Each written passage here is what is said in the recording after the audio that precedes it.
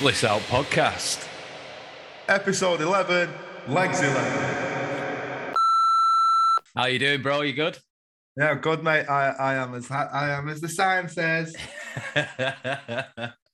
Good, man. It's been a while. Sorry we missed last week, people. As you can probably see, it looks like I am in, as Chris calls it, a crack den. But I am just decorating like literally every room on the upstairs of my house. So it's a bit Decorating's an understatement. You're rebuilding the house from the fucking joists upwards.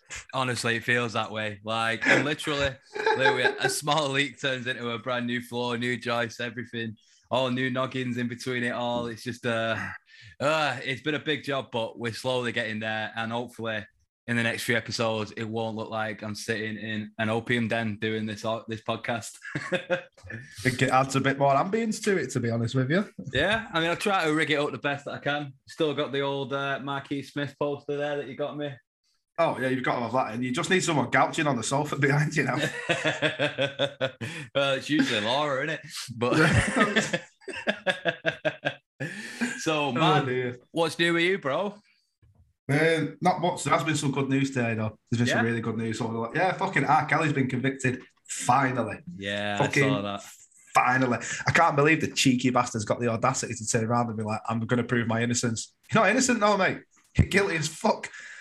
And it's been on the cards for so fucking long, this as well, hasn't it, man? Just like, and it's dragged out for so long. And I don't know, it can't. I was chatting to Laura about this before, and she made a good point when she just said, like, do you really think it would have took like this long for a conviction, but also like this long and like this much for people to stop listening to his music if it was white women that he assaulted rather than black women? And I kind of agree with that. This is exactly what they say in the Surviving R. Kelly documentary. They were just like, if this was a load of white teenagers, this would have fucking stopped years ago. Yeah, man. Because it's like, you know, I do feel like people will stop listening to R. Kelly now, and rightfully so. But you still hear that shit out and about like pretty often, don't you? It was just kind of, oh, well, we'll see what happens. It weren't really that much of a big deal, I suppose. Well, there's still people backing him, though, isn't there? That's the fucking crazy thing. But yeah, I'm not like, finally justice has been served. Now let's hope that they just throw the book at him. I mean, I fucking made a comment on someone's post. I think it was like Consequence of Sound. I was like, let's hope he gets disemboweled and the anger fucking up by his intestines. Yeah, man. There's certain things that are unforgivable, and what he did to those poor women. Underage. It's just disgusting. There's so many different avenues to it, but man, like you say, justice has been done. Yeah, another thing that I saw in the news today, actually, well, this morning, and this is going back to more like what's going on in the UK at the minute, like, you know, with this petrol crisis. There is no petrol crisis. Stop just filling your fucking cars up, everyone, dickheads. There was a couple of bands have said that they've had to cancel tours now because they can't get the fuel to get to the next venues. Oh, mate. I seen that they cancelled, like, I think 35 lower league football games because they can't get to, like, the stadiums and stuff to play the next games as well. It's a fucking joke. It's crazy, isn't it? And all the essential workers and people who actually need petrol to get to work, you know, they can't get to work because of all the fucking, you know, toilet roll brigade who are stocking up on petrol now. It's just, well, this is the thing. Like, people are stocking up on toilet roll again. I'm not being funny, but if there's a food shortage, why do you think you're going to be shitting more? Yeah, I know, and they've probably still got it all from last March, haven't they? They've probably got another 2,000 rolls from there, like in the bunker. That's it. I mean, unless it's going to become currency, you know what I mean? You know what I mean? Like next summer, I'll be like, I've got 4 fucking potatoes here. I want $12 a toilet roll for that. Mate, you never know, man. Yeah, how many carrots do you want? What, half a dozen? Okay, that's 34 toilet rolls, that, love. I feel like post-war Germany, mate, where you just like wheeling a wheelbarrow full of toilet roll down the street and going to the bank with it to try and get some food or whatever. It's funny you mentioned fucking Germany. Have you seen what's going on over there? A socialist democratic fucking might be winning the election over there. Mate, people not realise what happened 100 fucking years ago when that fucking, and how swift that happened. It's rife though over there, and it feels to me it's slowly been building from when I went over probably about 8 or 9 years ago to like friends who live over there and who've moved over there, and I've just kind of seen it slowly accelerating, I suppose, over the last couple of years. The right wing over there is fucking terrifying. It's not just Germany either. It's like all them fucking like European countries now are just becoming more and more right wing. Mate, it was massive in Scandinavia, bro. Like when we went to Norway and was in Oslo, and it was like you started seeing posters of it. Like, and I didn't know what the translation was or anything like that, but it's pretty fucking obvious from like the images behind it. Well, that's it. The ideology and the images give it all away, don't they? You can see a certain symbol and you'll be like, all right, okay. Yeah, it's crazy, man. Oh, yeah. But anyway, let's turn all this negative news around. There's all the shit out of the way. Something positive. Fuck me. We finally got to see Nick Cave. Yeah, we did, man. Although we did do the pod last week, we did get together and have a good catch up. And it was under my word. The greatest circumstance. Yeah, fucking man, explain it. Tell them what we did. Tell them the story. Well, we got to see Nick Cave because one of my fucking amazing customers had 2 tickets for us. Yeah. So, you know, we went to Nick Cave and we walked down to the front and we walked right down to the front and then we walked to the centre of the stage. And as I sat down, Nick Cave's mic stand was literally in front of me, in between 2 monitors. Yeah. And I was like, can't get better than this, can you? Mate, it was insane, man. I couldn't believe it. Like, we thought it was second row and we were like, holy fucking shit. We probably thought we'd be at the end. And then we actually got the tickets. And yeah, A21, A24, right at the front of Bridgewater Hall, Nick Cave, Warren Ellis, like with a little 3-part harmony, vocalist, and Johnny Hostile playing drums, bass, and other little parts doing... playing everything, playing Carnage, playing covers, like played a T-Rex cover, played all kinds of stuff, Bad Seed stuff. Like, my only thing that really, like, I wish that happened was that Warren Ellis played the little guitar, man. That was the only. I knew you were going to say that. I knew you were going to say that because we kept talking about it, going, is he going to pick that up? Is he going to pick that up? I just wanted to hear the tone of it. I mean, same, mate. The fact that when we were sat there, and I know that we do this to every gig that we go to because we're fucking gear geeks and we talk about everything. But when we saw that really old Mesa Boogie, and I was like, he's got to play that guitar through it. And he plays that violin through it. Oh, the violin was so good, man. He's such a good player. Like, and he's such like a funny dude. You could just imagine like walking into a bar in Ireland or something, and he's sat there with a pint. It wouldn't look out of favour. I'd reckon he'd more be in a bar in Melbourne doing Amel and the Sniffers vinyl covers. Well, mate, you never know. Violin covers.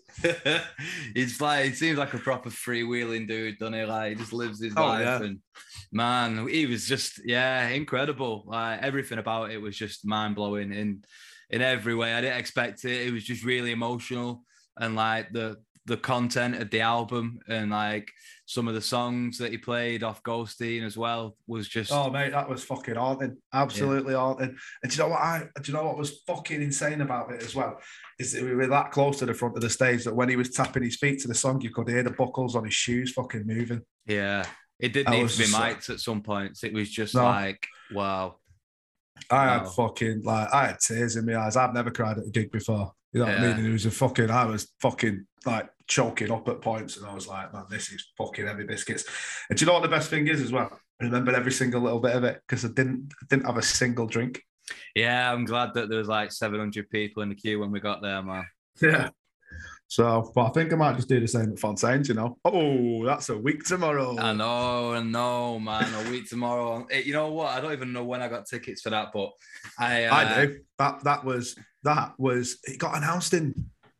When did it get announced? It got announced in lockdown. I think it got announced or just before lockdown because she bought the tickets, and then it got put in lockdown, and we were like, "Oh, it's ages away. This will be fine." Yeah. And now it's ages away, and it's been moved God knows how many times. You know what? They better get fuel, mate. Yeah. I'll be like, I've got a drum kit in my house. He's got fucking 4 guitars and a bass. You sorted. Get on that fucking stage and play. We've got microphones. We've got everything you need for you to play that gig at the Academy. Fucking walk here, and we'll bring everything to you. Yeah, man. Honestly, I didn't even think about that, but yeah, it was a nice email to get. Just like, gig reminder, event reminder. You know what I mean? Fontaine DC is 6th of October. So we played 2 nights, haven't they, in Manchester? We're going the first night. So give us a shout if you fucking see us. The original night, the proper fans night, the fucking jump on the bandwagon after the second album was released fucking night.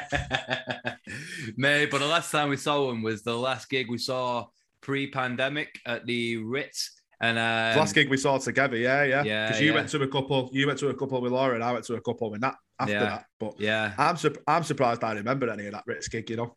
Yeah, man. I mean, you did drink a bottle of vodka before I think I met you. Yeah, it was a heavy night. Oh my God, yeah. And then when I got back and chucked everything back up, fuck me, that was awful. That was the last mate, time yeah. I was drunk, man, like fully drunk. Like, That was the last time I was absolutely bladdered as well. I think I punished my body that much that day that I was just like, never again. Hey, it was a good blowout, but it won't be like that this time. I really want to take it in, especially with that second album, the way that it is. Like the first album's pretty rocks off in it in some parts, so it was good. Yeah. Like, it felt like an old school punk gig, like, and then this album. Well, we said that, didn't we? Because he didn't talk much in between songs. We said it's like a fucking Ramones show. Boom, boom, boom, boom, boom.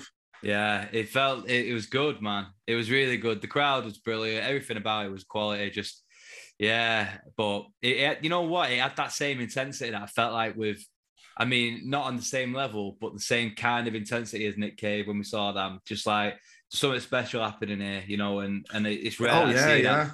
So it feels like every gig that I go to recently, I don't know if it's because I'm getting older and only go at gigs that like I know will be we're going to be good. Yeah, but everything seems like really fucking special. Like when I'm going there, maybe it's just because I'm appreciating it more because we've not been for like 18 months or whatever, and I'm just like, you know, the auditory experience of it, man. Like you say, like there's only been 2 other gigs before this where I cried, like, and one was watching Jimmy Cliff, Many Rivers. I knew you were going to say that. That was watching that. The second one was Paul Simon when he played Bridge Over Troubled Water, because that was played at a good friend of mine who's passed away's funeral, and I was like, holy fucking shit. I was also pretty drunk. Like I was in Ireland, in Dublin, and I had a few fucking Guinness, like, and not much sleep, and was like, oh my God, this is the greatest thing ever.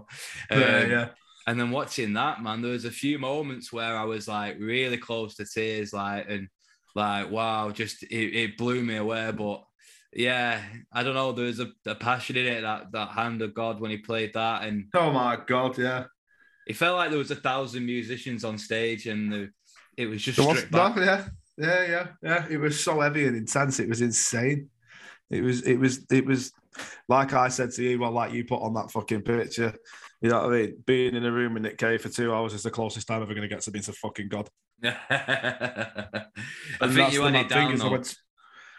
Sorry, mate, it was fucking, yeah. And then, like I say, I was at a wedding the next day. And I was like, if I don't burn when I walk in this church. You got it right afterwards, because as soon as the gig ended, you was like, fuck, we need to see Bad Seeds next. And I was like, we need to see Bad Seeds next, 1000%, mate. Like that.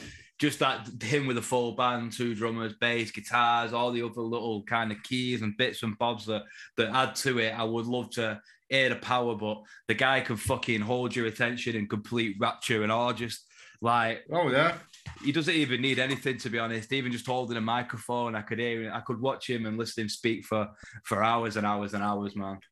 I don't think I've ever been to a gig and just pretty much watched the front band all the way through it. Yeah. I mean, like, I know this sounds shit, but it's what I do. I go to gigs and watch drummers. Yeah, you do. You always fall in line to your instrument, don't you? Yeah. You just like I spend most of the time watching something like, oh, did you see that? No, I was watching him play. Sorry, I was watching what he was doing on that fill and shit like that. So you couldn't take your eyes off him, though, could you, man? It was fucking like, wow. And a couple of stare downs with him as well. I bet he thought he's like, because most people I bet look away when he starts staring at him. Like, I'll stare you down. I don't care. I'm going to look in your eyes. I've waited 25 years to be this close to you. I'm going to look in your eyes. Mate, well, you did stick out to fuck, though. Like, among everyone in, like, black and dressed like, you know, extras from some kind of real obscure 80s gothic B movie. And then you had, like, turquoise pants on and, like, you know, a Neon No Doubt t-shirt. Sat front row, just like, but man, I think that like that's the cool shit, like that, and that's fucking music, innit? How you go to gigs and you see people you do not expect to see there, and I think that night you were fucking definitely a dude that I don't think a lot of people would think, whoa, the fuck, man. Wonder where he's going. Well, that's what I said to you, because I had a bucket hat on as well, didn't I? And Peter Hook and the light were playing at the Apollo, and I said to you when we were walking up there, I was like, I bet everyone's driving past us going, them two well got to see Peter Hook and the light, look at them. Like, no, we're going to go and get down with the goths now. We're going to go and dig some fucking graves and see some bats fly. But it's mine, it's true. You got me into Nick Cave, and like it was one of the first time, I think it was the first time I come up to Edinburgh. I think probably by myself. You put on Boltman's Call, and I was like, wow. And so it felt so fucking fitting seeing with you as well and being like introduced to it, to like that fucking live moment years later. It's the same kind of thing I wish that happened with Gil Scott-Heron. Not that I'm bitter and not that I'm going to go into it, but I wish we'd have had that moment where we watched him together, because he's someone I very much associate with you and our friendship, I think so. But fuck it. That was it was a proper special moment, man. I remember just being sat in the taxi on the way back, and usually sat on your fucking phone or ringing someone or texting or doing something or chatting to the guy who's driving, and I was just sat in silence looking out the window, just processing like the last 2 hours of like what's gone on. Over 2 hours I think he played for in the end. I was And do you know what, it didn't feel like over 2 hours. It honestly didn't feel, like when sometimes when you go to gigs and you're like, oh my God, come on. You're like, Godspeed you, Black Emperor. I don't need you for 2 hours and 45 minutes. You start becoming aware of the pains in your back and your feet and stuff, especially as you get older. I didn't feel that. That was the beauty of it, though, wasn't it? Like, this is the one thing I said to that. I said, you know what the best thing about it was? I said, well, I sat down all the way through it. I said, maybe I am just getting old, but sitting down at a gig is the fucking way forward now. Bro, I would say the same, man. Like, if I can sit down at a gig, I will sit down at a gig. I am that level of, like, age, do not give a fuck. Like, I feel I can take it in better, like, when I'm sat there. I mean, it depends on the gig and how I'm feeling and the vibe, you know what I mean? Yeah. Like, I probably won't want to go and sit down and watch Bob Vylan or something like that. You probably want to be on your feet. But, like, especially because it's only for half an hour as well. Like, it's a quick, short burst of, like, rapid punk, hip-hop, whatever. But, something else like that where where it's not punk hardcore, I want to sit down, I think. I want to take it in and digest it and really, like, be comfortable. Like, well, that's it. Yeah, you don't, it's not like, got to see Turnstile and be like, take a deck chair and sit at the front. It's not going to happen, is it? They're fucking going to hoist you up there and you'll be on stage faster than you know it. Yeah. You need that, it depends on the band, but yeah, more often than not, mate, seating for me is the way forward. Like, just so that's it. You get, like, the thing is, though, you can't even go to fucking arenas now and sit all the way through a gig because everyone stands the minute the main band comes on. Yeah, man. So, speaking of fucking arenas and bands, see the 4Gs have got back together. Yeah, I did, man. Yeah. Did you see how much they were charging? Did you see how much they were fucking charging for the ticket? Nah. Mate, £165 sitting the gods. Oh, nah. I seen they played the first gig back the other day and they were 4 hours late on stage. 4 hours late? Fuck off. Like, if you think I'm going to spend that much money on a gig where you're going to come on stage at fucking midnight, and because the curfew's in the UK, you'll get to play for like 20 minutes, you can fucking suck my big fucking hairy love eggs. Yeah, I'm not asked me, mate. I'm not bothered. I think it would have been good back in the day, in the time, but like, I do think that some things past like a Smith reunion, I'm not asked. I'm not interested. Like, I don't need to. It's fine, mate. That's covered now anyway, isn't it? Rick Astley and Blossoms are doing it, so it's not need to worry about that now, bud. But man, I just, it just wouldn't have the same magic that it would do at the time. So why force it? Like, I think there's some bands that can do it. Like, Pavement have got back together and they're doing a tour, and I think that's cool as fuck. Like, because they don't look like they're doing it for money. They look like they're just mates who miss each other and want to play some songs and do a reunion. Yeah. That's it. Rather than just carrying on and going, all right, just doing a nostalgia tour and getting some fucking wedge out of it because you're going to sell it off. Exactly. It's like the whole Oasis thing. Like, I'm not interested. Like, it would have been cool I to see am. Oasis. I am. I would not go, man. I'd only go if it was Liam Knoll, Gwigsy, Bonehead and Whiter. Yeah, it won't be, though. It'll be Gem Archer, Andy Bell, fucking, fucking, what were the second rate, third, fourth rate Oasis indie rip-off bands in the 90s. And then Ringo Starr's son, who's not a bad drummer, actually. Nah, he's good. He is. Is it Zach Starkey, is it? Yeah. Yeah, he's good, man. But nah, I don't know. I get it, it'd be cool as fuck to hear them songs, but it's like when Stone Roses come back together, you're like, you get all the feelings and nostalgia in that, but like, is it any good? Like, not really, no. Like, that's my opinion of it. Like, I just feel like it never really lives up to the full what it should be, because nostalgia never does when it comes back to life, does it? Like, you're trying to find, it's the whole vibe of when you see a band or the period of time that they were about, they captured it, and sometimes you just fucking miss out on that. We missed out on Jimi Hendrix, you know what I mean? We missed out on like Joy Division in the prime and the Smiths in the prime and all these fucking bands, man. Gotta let it go because we live in the age of fucking Turnstile. We live in the age of all these quality bands. Like, you know, that in 15, 20 years, people will be like, oh, fuck me. I can't believe that, like, you know, they split up. I really wish that I saw them back then. But, like, you just gotta, like, look at your own era and, like, just be grateful for the shit you've got going on around you, man. Fucking try and see as much as you can by as many different fucking genres as you can. Exactly, mate. You want special moments, man. You talk about special moments and special bands.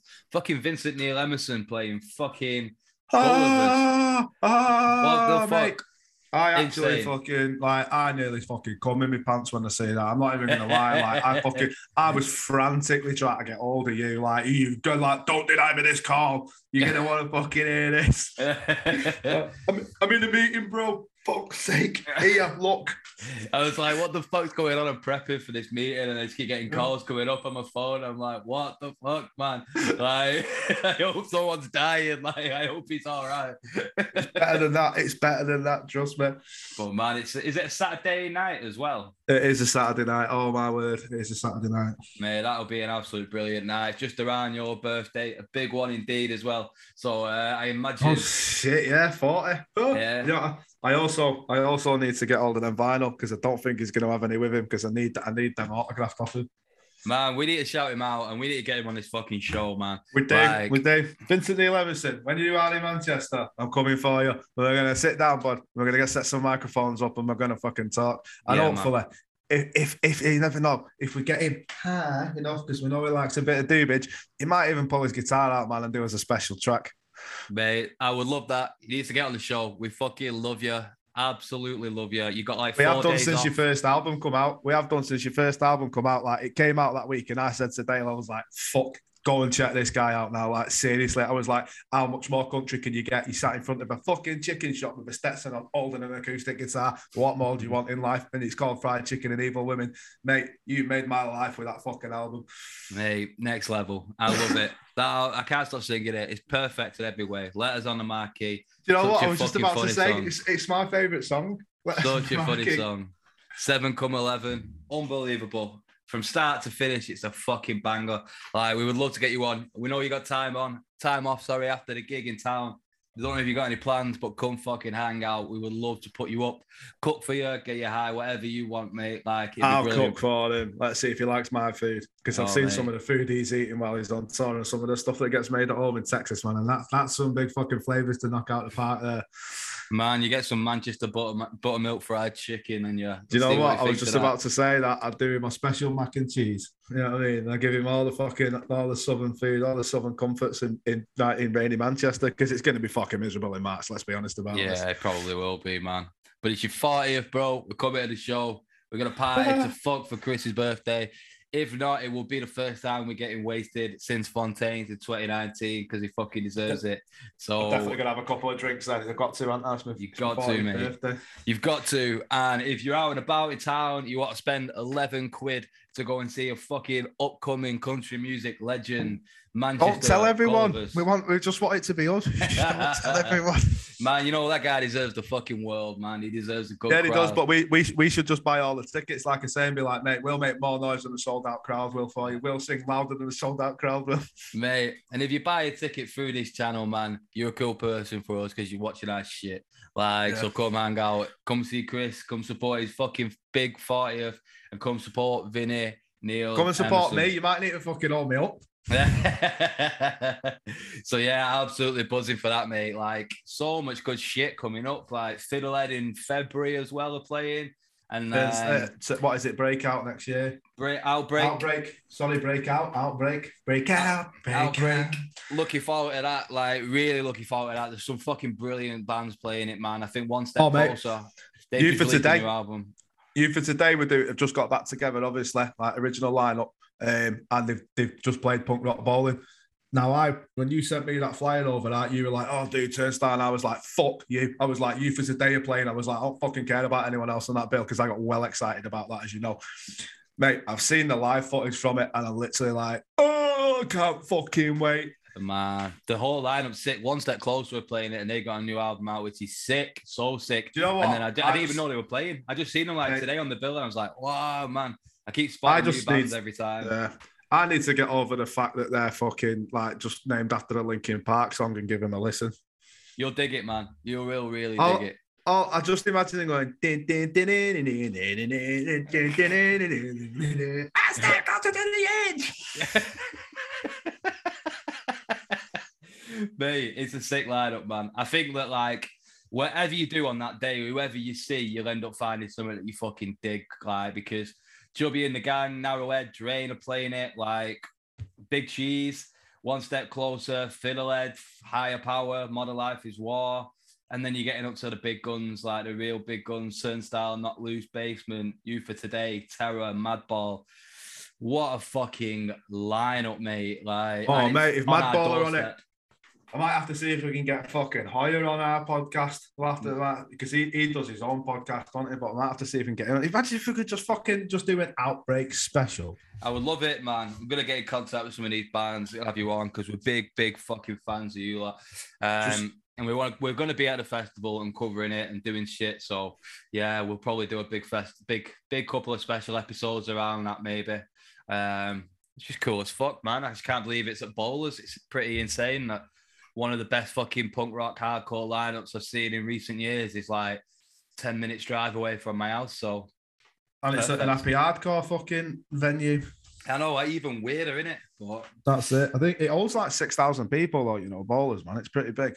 Yeah, I've never been. I have. I've been to car boots and shit there, but I've never been to any kind of event there. I don't think I have. I've been to a couple of computer fairs. Yeah, that's the kind of shit I know it for. Yeah, that's it. Yeah, like jippos everywhere.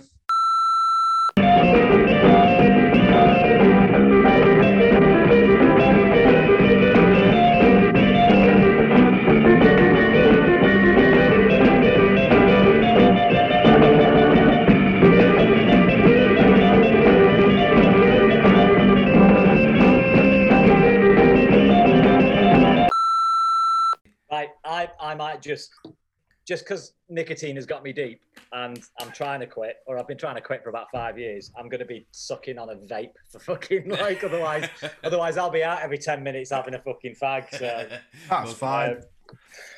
As long as that's the only thing you're sucking on. That's later, and we definitely don't record that stuff. So. OnlyFans, Bliss out OnlyFans. Yeah, just put that stuff on Pornhub. It's all good. Not paying for it. Fucking hell. No, I dish my gear out for free, mate. It's all good. Oh, no. I need paying. Man, so we have a fucking guest on the show tonight. The first ever guest on Bliss Out. Holy shit. The first guest? The first guest, man. The first guest. How you doing, Luke? You good, man? I am now. This is my second one of these, so I'm not doing so bad. Happy days. How many of them you get through by the end of it? I've only bought 4, so let's see how it goes. 1, 2, 3, 4. It's all I fucking need now, man. I cannot drink for shit at all, man. I don't know. Hey, I could never drink. Don't worry about it. They don't call me 2 Pint Primmer for nothing. 3 bottles deep, and David Duchovny will be sat on his knee. Yeah. I'm also really aware of how good eating on camera is. So this is my tea. So. That was good, man. Oh, how good are you two? I've just got a pizza brought to me. You got David Duchovny pizza. Yeah, especially when you're this baked. Fuck you know, that's like dangling a carrot in front of a donkey, that right now. You're doing well just to be on screen, to be honest with you, like an actually compos mentis. Mate, literally, I'll be on the floor. You'll just start sliding down over the next like 20 few minutes. Like. And you'll just see Duchovny just take my place in a bit. That's what's going to happen. Someone behind him like that. Right, what's the crack here? What's all this shit about? Anyway, fucking podcast about. And why the fuck am I your first guest? Man, I don't know, man. How much fucking weed do you lot smoke? Too much. Fucking hell. Man, we thought we'd get you on to have a good fucking chat. You've been around since day one. And I just love your shit, man. I love your artwork. I think it's fucking cool. Yeah, and man. I like that you're doing stuff and like it's cool.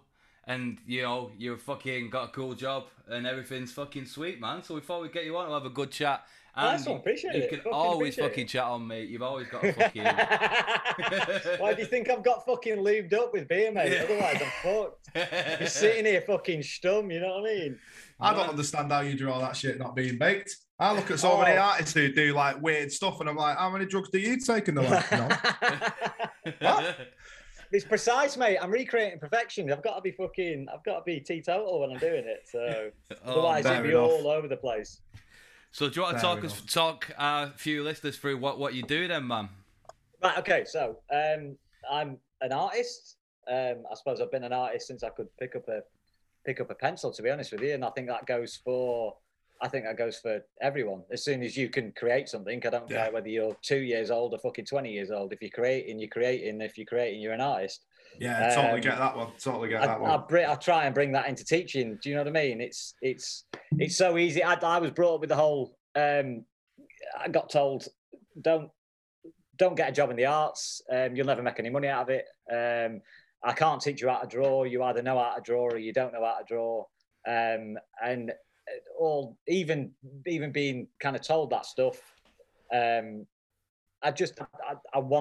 still wanted to create, and I still wanted to go out and get a degree in it, and I still ended up being an art teacher. I mean, I did start off I'm a bricklayer by trade. Like I got told, go get a trade and pay your rent, and that's what I did. But being creative it's always just been in me, and I can't, it's that thing.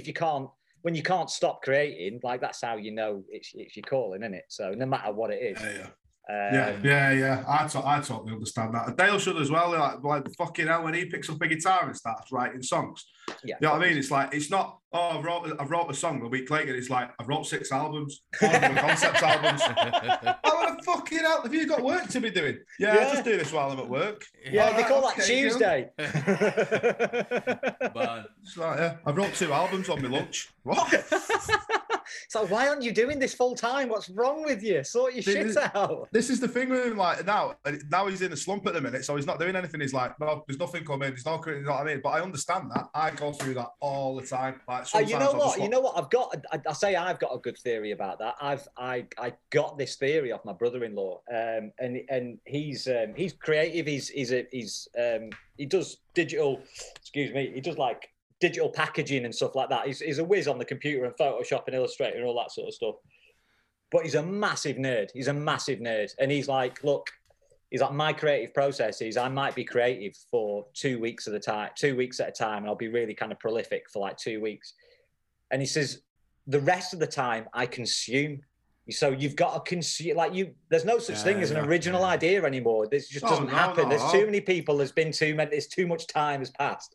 Yeah. As a creative person, you have to spend time consuming stuff. Now, whether that's watching movies, whether that's reading comics, whether that's listening to albums, whether that's going to gig, doesn't matter. You consume stuff.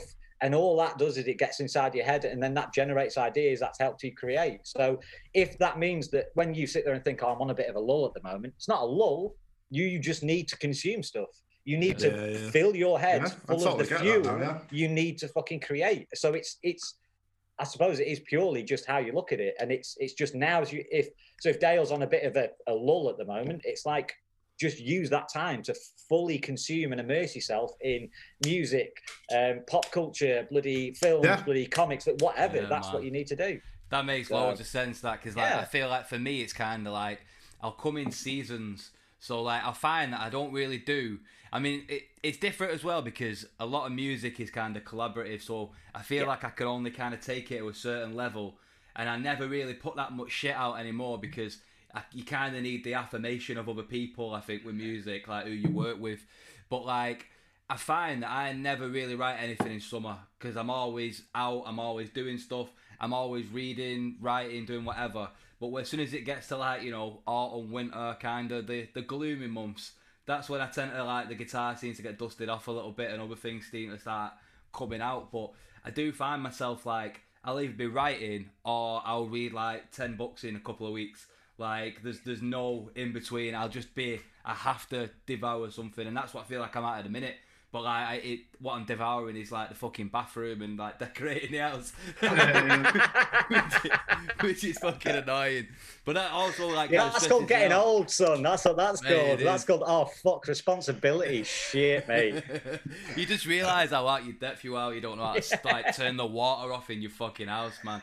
Mate, I was like, I'd straight up like what? I'm 37 now, and it's like, oh fuck, I'm 37 and a teacher, and I'm like, I'm a child. Like I'm fucking straight. You ask my missus, she's like, yeah, you're a fucking man child.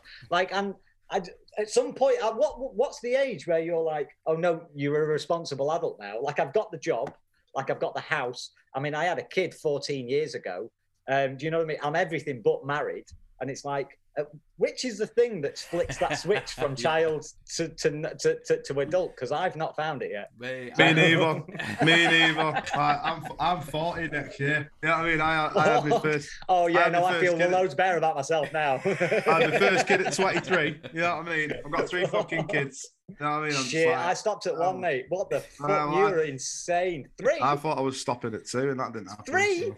The fuck is wrong? You're a glutton for punishment. Like that's self-inflicted, they don't all mate. live with me though. I've got 2 of them live in Scotland, and only one of them lives with me. It's only the 4-year-old who lives with me. One's enough, mate. One's enough. Oh, yeah, One's tell me enough. about it. I thought I was prepared for the 3rd one at 33, and I was like, fuck, this is a shock. Again. I remember this, and I remember I didn't like it the first time round. You know what? I loved it, but like I remember picking Indigo up, and like she was like so small. She was the smallest of the 3. She was the smallest of the 3 at £9.4. Fucking hell, man. Jesus Christ. That makes me wince. Like, yeah. Well, Travis got a vagina. That's traumatizing. That. What was Travis? They were all C-sections, mate. They were fucking ripped the mums apart had they been born. Yeah, Travis was what, £9.13. Jesus. Yeah, he was. I feel lad. like the worst dad in the world. I can't remember how big Phoebe was. Not a clue. Just big enough, as big as a baby. I mean, that'll do. Do you know what the thing is, though? I see other kids and I'm just like, they're that small? Really? Yeah. They come this small? I don't ever fucking... But my mum was telling me I had the same problem. I was fucking massive when I was born. I was like 2 foot long. You know what I mean? I was 24 inches long when I was born. That's so funny that they don't measure you in weight. They measure you in fucking feet when you're a baby. Oh, it was £9.6 We got to as well. Get the tape measure out. It's too big. We got to get the tape measure out, son. Mate, 48 stitches she had to have internally and the fucking 3 pints of blood. Yeah, I came out fucking kicking and screaming. Yeah. And she didn't give you up for adoption. Fuck me, you'd have been right out that door. I'd have left you at the fucking hospital. You have no idea. I bet she wish she had done with the fucking the next 18 years that I gave her. Fuck me. Mate, when we got to my 16th birthday, she turned around to me and she's like, can't believe we got here.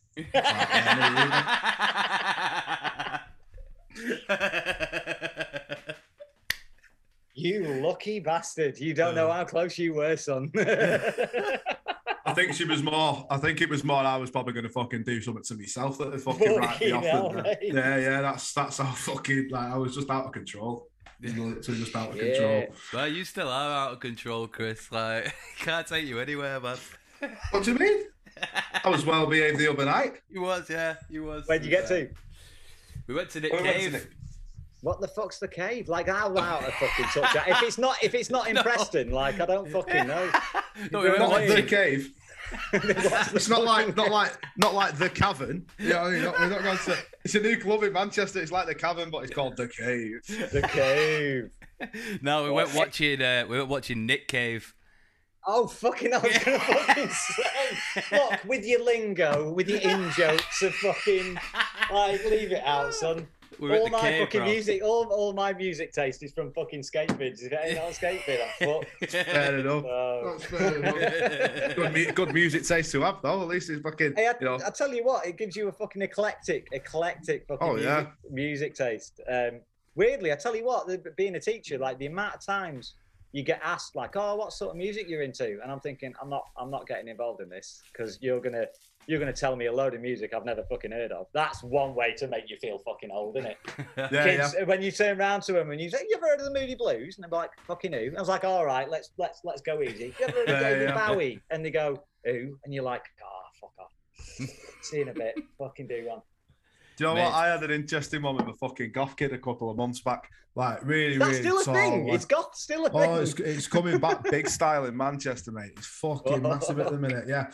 So this, like, I've walked past him and I was like, you know, he had like the buckle boots up to the knees and a fucking, you know, like proper thing, like Robert Smith hairdo, string vest with a fucking stripy vest, you know, stripy t-shirt underneath it, leather jacket. And I was like, you know, Layers. you look the fucking business, yeah. I was literally like, yeah, you look the fucking business, you know what I mean? Like, well done. Full fucking like corpse paint face on. And I sort of walked past him and went, yeah, give him a nod. And he was like, I bet you've never seen anyone like me before. It's like, yeah. The first, second, third, and fourth fucking wave of goth, mate. I was like, I used to dress like you as well years ago, but you know, fucking hell. I'm old enough to be your dad. Yeah, pretty much. But do you know what? We had a lad who came and worked with us, a lad from Germany called Burke, who was a fucking belting lad. But when he started working with us, he turned around to me and he was like, oh, how long have you been tattooing for, mate? And I went, how old are you? And he was like, oh, I'm 19. And I went, this tattoo machine's older than you. That's how long I've been tattooing for. Sit the fuck down, mate. Yeah, right. Fuck me. Like, how old's your dad? 37. Shit, that could be. I'm older than your dad. I could be your dad. Yeah. It's the same as you get all these little kids who go to warehouse projects and park life and they come in and they're like, oh, have you ever taken MDMA? Yeah, when it was in an ecstasy fucking tablet years and years ago. Like, shut up. Yeah, they used to make it really easy. They used to put pretty pictures on it and everything. It was well good. Chances are I probably danced in the field with your mum and dad somewhere. You know what I mean? Chances are I probably fucked your mum. That's it. I probably fingered it and then turned out to my mate and went, smell her. It's like 10 minutes. I was going to say, I'm just looking at me watch then. How long is it taking for this to devolve into absolute fucking sodomy? Fucking hell. Mind your eyes, Duchovny. All right, chill out. no, he was a sex addict anyway. He wanted to look at where his hands at. And then he did Californication. Jesus Christ. Yeah. Shit. Have you watched Californication? I remember fucking seeing that first fucking series, and my brother-in-law was like, by the way, he was a sex addict when he made this. And I went, no fucking shit, mate. Jesus Christ. That's it. He's one hand's deeper than the other in his pocket. He's well having a little cup there. Mate, so Luke, you trained as a bricklayer, but you've always been an artist, and then you kind of really transformed just into an art teacher. Is that the last few years, was it, man? So, right, okay, yeah, so I keep forgetting we're on a podcast and we've actually got that. Yeah, this went fucking way off track there, didn't it? I totally forgot what we were talking about until Dale just really trying to bring it back on. So Luke, I've got some so guys, podcast we've only got an hour. We should probably answer some of these fucking questions. Right. We got as long as you want, man. We could go all fucking night. Right, okay, so yeah, bricklayer, fucking. Well, I say I'm only a level 2 bricklayer, so I'm not like I can put one on top of 2 as long as someone's telling me which fucking 2 I put it on top of. At the level I'm at, and then yeah, fucking. So being in the building trade since I was 17, I decided at 26 that I was like, you know what, I'm gonna go and see if I can hold my own in the art world, and I was like, I'm gonna do a fucking degree, and I left school at 16, so I don't have any A levels. I left at school when you were allowed to leave school at 16, basically. Same, man. Yeah, fucking 2. And I teach A levels. That's really bad. That's brilliant, though. I fucking love that. But I did a 4-year degree, and I did like a foundation year, and it was the fucking best year of the 4 years because it was. I did my degree at Preston Uni at UCLan. And on the foundation year, I was taught by a guy called Mark Parkinson, who essentially just had my background. Like he comes from where I come from. He had the same sort of. Hang on, sorry, I've got a fucking Jack Russell here vying for my attention. So he came from the same sort of background as me. I feel like he was almost like a tool maker. So he worked in a factory essentially, and then he decided to get on to his art degree late on in life, like 26, I think he might have been. Anyway, big bloke, bald, talks like he comes off a building site. So my foundation year, I was getting taught by the same kind of person who I'd walked off the building sites with. So he just used to give me shit all fucking day. He just used to he'd look at my work. He'd look at my work and he'd be like, it's a bit shit, that, isn't it? And I'd be like, yeah, cheers, Mark. And he'd be like, you can do fucking better. And I was like, all right, dickheads. And I'd be like, I'd act really offended, but then I'd fuck off and I'd be like, yeah, you know what? He's fucking right. I can do better. And I'd fucking nail it. Yeah. And cool, you just you try loads of stuff, but that's the kind of teaching I react well to. Do you know what I mean? Just because that's everyone I've been on site with has always turned around to me. If I've done something wrong, they've been like, oh, you fucking dickhead, sort your shit out. And I'm like, and I'm a people pleaser. I really enjoy pleasing people. So. But do you also enjoy getting, you know, like that feeling of going, I fucking told you so.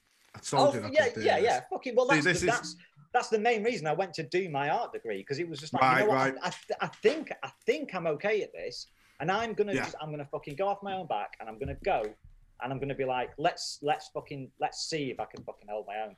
And I did fucking 4 years. It was fucking hard work. I was working in the studio more than fucking anyone else was. I was one of the oldest people in there, and I was then also like got a young kid. And trying to hold it, and I was working at Scene at the time as well. So I was working at the same time, and it ended up in like the degree show, and I created this huge fucking sculpture. It's fucking which sick, took man. me. I saw that, man. It was fucking cool as fuck. That's like a year's worth of work, like hours and hours and hours of work. And they turned around. They told me about my where my sculpture was going to go. And at uni, you've got, I think it's the Hanover building, and you've got like a big foyer, and it's used as a bit of a gallery space. And my fucking piece of work was smack bang in the middle. As you walk through as you walk through the doors to get into the gallery space, mine was the first thing you fucking saw. And I was just like, yeah. But the mad thing is the only person's opinion I was asked about was fucking Mark's off my foundation year. And it was just what do you think? And he was like, you've done all right, mate. And it was like, that's all I needed. And I was like, buzzing. And that's all I got. It was like, you've done all right. Yeah, good on you. And I was like, fucking buzzing. Yeah, that's it. See, I had that attitude from like the art teacher in school. I used to have this brilliant art teacher when I first started in high school called Mr. Parker. And after like the first 3 weeks of lessons, he was like, I can just leave you to do whatever you want to do. You know what I mean? He was literally like, you just do what you need to do. You crack on. Brilliant. Yeah. And then when it came to GCSEs, he retired that year, you know, when you got to choose your options. Yeah. And I wanted to do it on tattooing and the history of tattooing. And obviously in the 90s, that was not going to fucking sway. And they were just like, you'll never be a tattooer. And I was literally like, oh, really? I was like, fuck you. I was like, yeah, literally like, never be a fucking tattooer. But it's your GCSE, mate. If somebody came to me, GCSE, and was just like, I want to do it on fucking making art out of potatoes, and I'm really fucking into it, and I'm like, I don't think there's any money in making art out of potatoes, but hey, you seem super fucking keen. You go show me the history of making art out of potatoes, and like, if I couldn't give a shit what you want to make work on or do a project on, if you are hella keen and you can fucking show me that you're going to put the fucking hours in, you go for it. You fucking go for it, mate. Yeah. So, all we ever had was from fucking teachers when we were at school was like, you'll never do this, you'll never do that, you never amount to this, you'll never do that. So one of the main reasons, and to be fair, one of the main reasons that I got on to the PGCEs through my interview was because I turned around to them and told them the shit time I had at school. And I was like, I hate admitting this, I went to a grammar school for like first, second and third year before I got asked to fucking leave because my grades were that shit. So so apparently grammar schools can do that. Anyway, I had an art teacher, a really fucking old school guy, and he turned around to me and we were doing like a tonal drawing, and my dad's into art, and my dad had taught me a technique of like, so you put a bit of pencil on, you wet your finger a bit and you smudge it and whatnot. It's an okay technique but it's better to use it with other techniques. Do you know what I mean? If you put mark making over the top of it, it looks brilliant. Anyway, I was doing a drawing with this, and this fucking old school teacher came over to me, looked at my fucking drawing, picked it up, looked at me, fucking ripped it up, threw it in the bin. He says, "You ever do that in my fucking lesson again, you're out of here." That was like second year, and I was just like, and I'm done here, because clearly we're never going to get on. And I was just like, seeing a bit, mate. I like art was the only thing I gave a shit about, and now literally could not give a fuck about anything.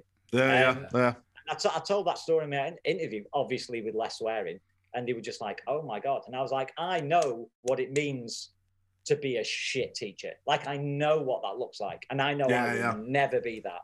I fully am aware that I am in no way, shape, or form a perfect teacher.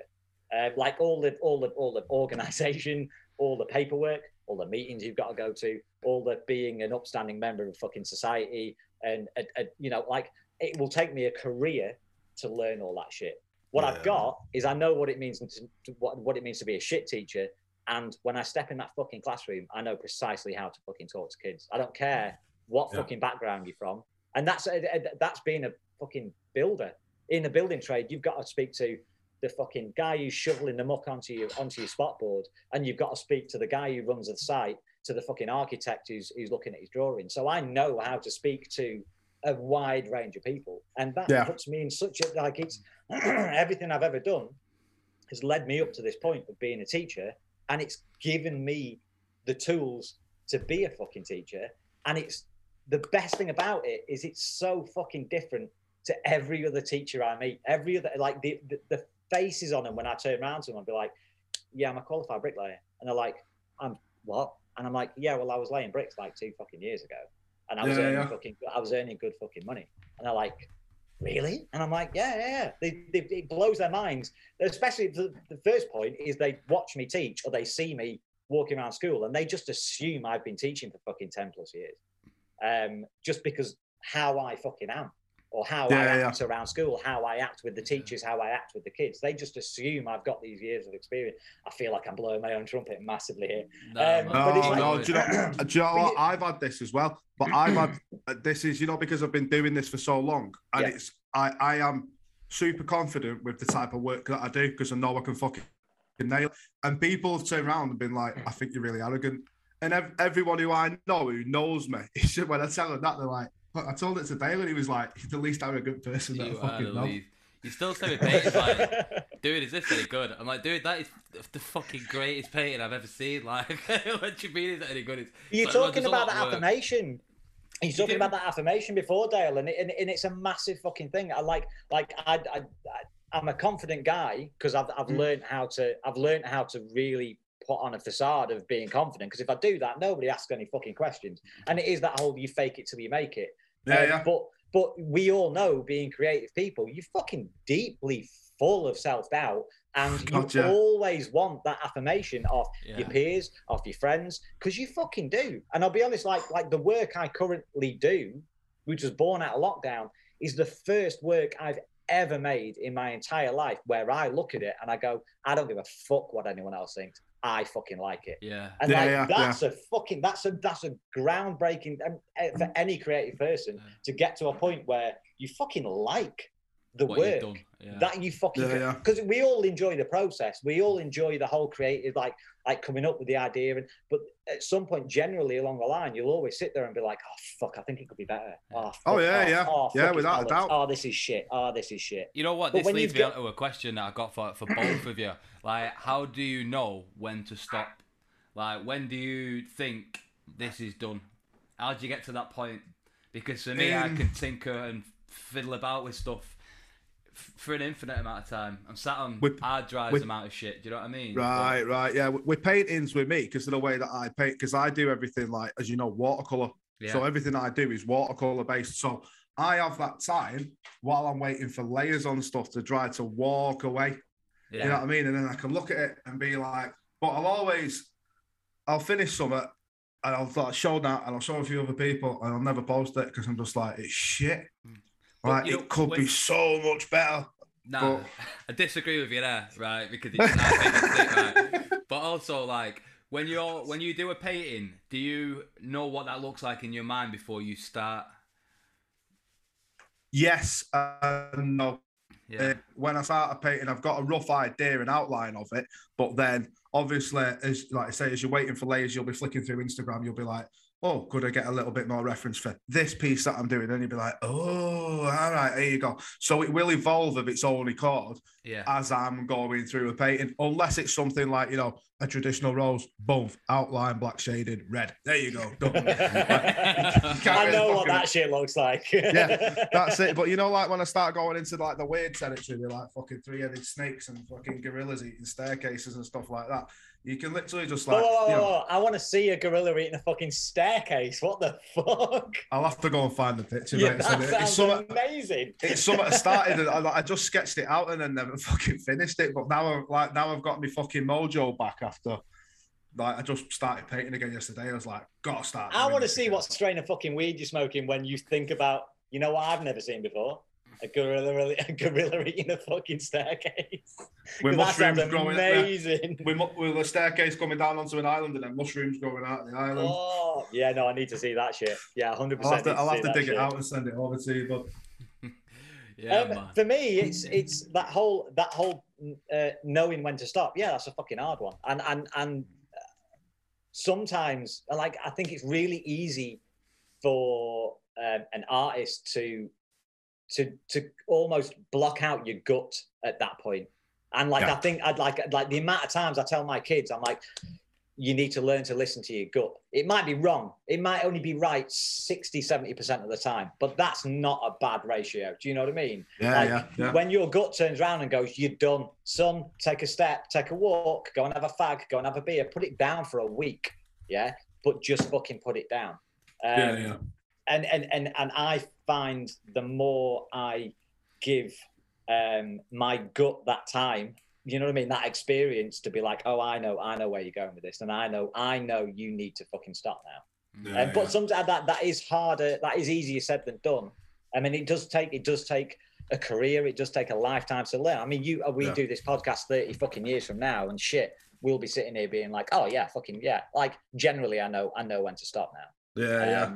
I mean, on the flip side for me as well, like with when I do a tattoo, if I just draw, like I'll just draw outlines, you know what I mean? I don't do fucking any of this shading or anything. I like to show people, I'm like, when I draw the outline, in here, I know the finished piece, know exactly what I'm doing with it and everything. And then people are like, oh, what's it going to look like? I know what it'll look like. Don't worry about it. Sit down and just. It's going to be right. Don't worry about it. Yeah. I mean, that's one of the lucky things that I'm like, the client base that I've got now, literally like, here's an idea. Just fucking run with it, man. All right, sweet. Will do. Yeah, that's pretty much the process whenever I get tattooed, unless it's an existing piece. It's like, oh, dude, I want something like this.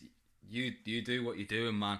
For me, like, the way I see it is like, I'm choosing you as an artist because not just because I believe in your skills, but because I want a piece of your art and your interpretation on me. And I think that leading back to a couple of things that have just been said is that you said, Luke, as well, that the art that you're making now, it's the first thing you've looked at and thought, that's it, that's me.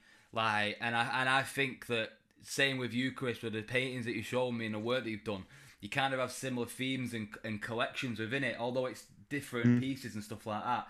But it is conceptualized and a part of yourself. Like, do you feel like the work that you're doing now, both of you independently, kind of represents you, who you are as an artist? And do you think that, like, you probably answered it by saying 30 years from now it'll be completely different, but can you see the work that you do now changing and evolving in any way?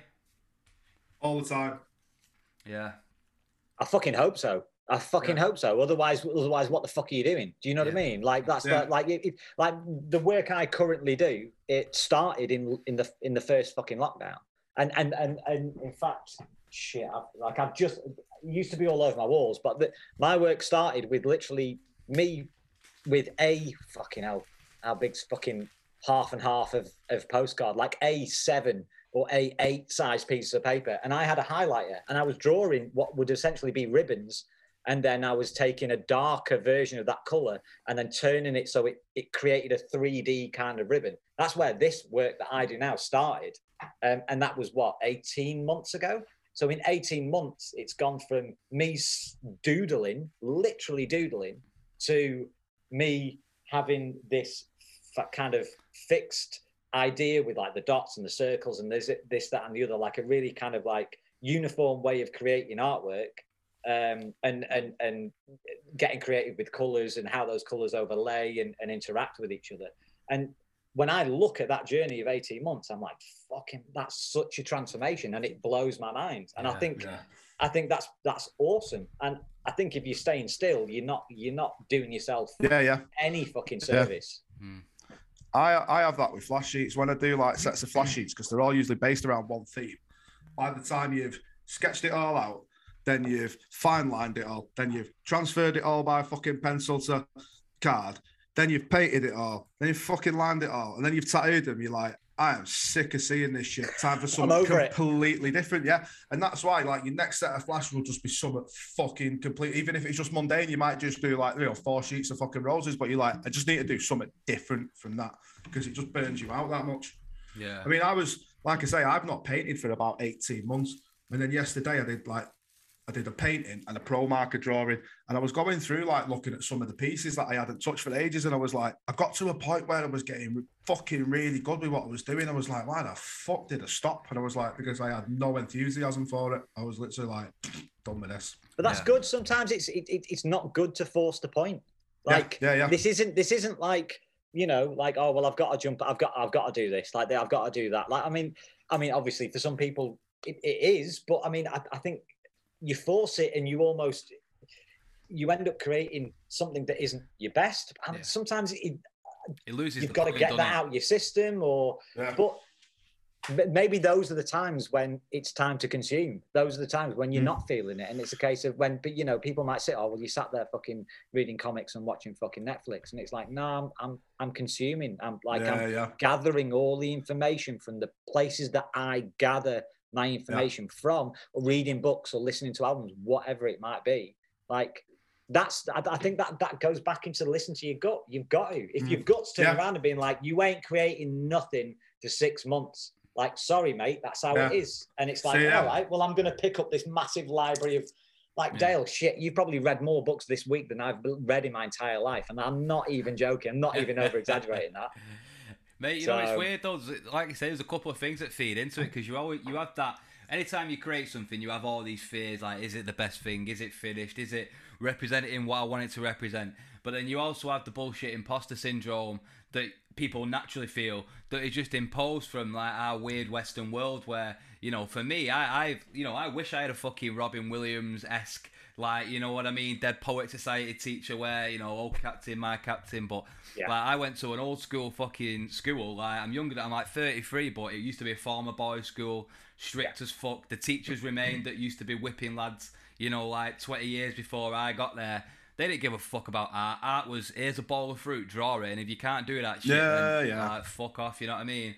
Music was a couple of xylophones. You know what I mean? It was just bollocks. It was all bollocks. Like, so, you know, we don't reward creativity in England, man. You know, we don't give a fuck about if you're in a band, man. You expect it to turn up, and, you know, petrol's free, isn't it, these days? You just turn up and play for fucking 6 cans of lager between, you know, your ska band of 10 people. Like, you know, it's bollocks. You don't get rewarded for that throughout anything. We don't kind of focus on it or provide grants. So whether you're a sketch artist, an oil painter, a sculptor, whatever you do throughout your life, you kind of just told, well, that's a cool fucking hobby, but like, you know, why don't you go and be a lawyer or a doctor, or, you know what I mean, get a trade in you. Like, so you have that extra fucking bullshit of anxiety on top of the rest of the bullshit anxiety as well. Like, imagine how rewarding it'd be to be in a country or a place where the arts are funded and, you know what I mean, like subsidised by the government, for like, you know, bands can turn up and play there and they actually get paid a bit of cash, and you think, oh, this is a viable career option, do you know what I mean? So, fucking rant over. No, mate, no, not at all, because you know what blows my mind, and it's what I bring up. It's what I bring up with anybody who wants to have a fucking conversation with it about it in the school. It's just like, you fucking look at any job advert today, and 9 times out of 10 for a decent fucking job, the one major word in there is fucking creative. Like, I want a creative thinker. I want these. Like, they want someone to fucking think outside the box. And it's like, for me, I'm like, that starts in the art classroom. That starts in the fucking music classroom. That starts with people being like, oh, I see how we look at these things in the other classrooms, but in this classroom, this motherfucker's turning around and being like, I know we say there are rules, but you can kind of bend and break them. And then there aren't rules. So fuck knows. Let's fucking have a do and see what happens. Hey, Tiger, is this a new tune?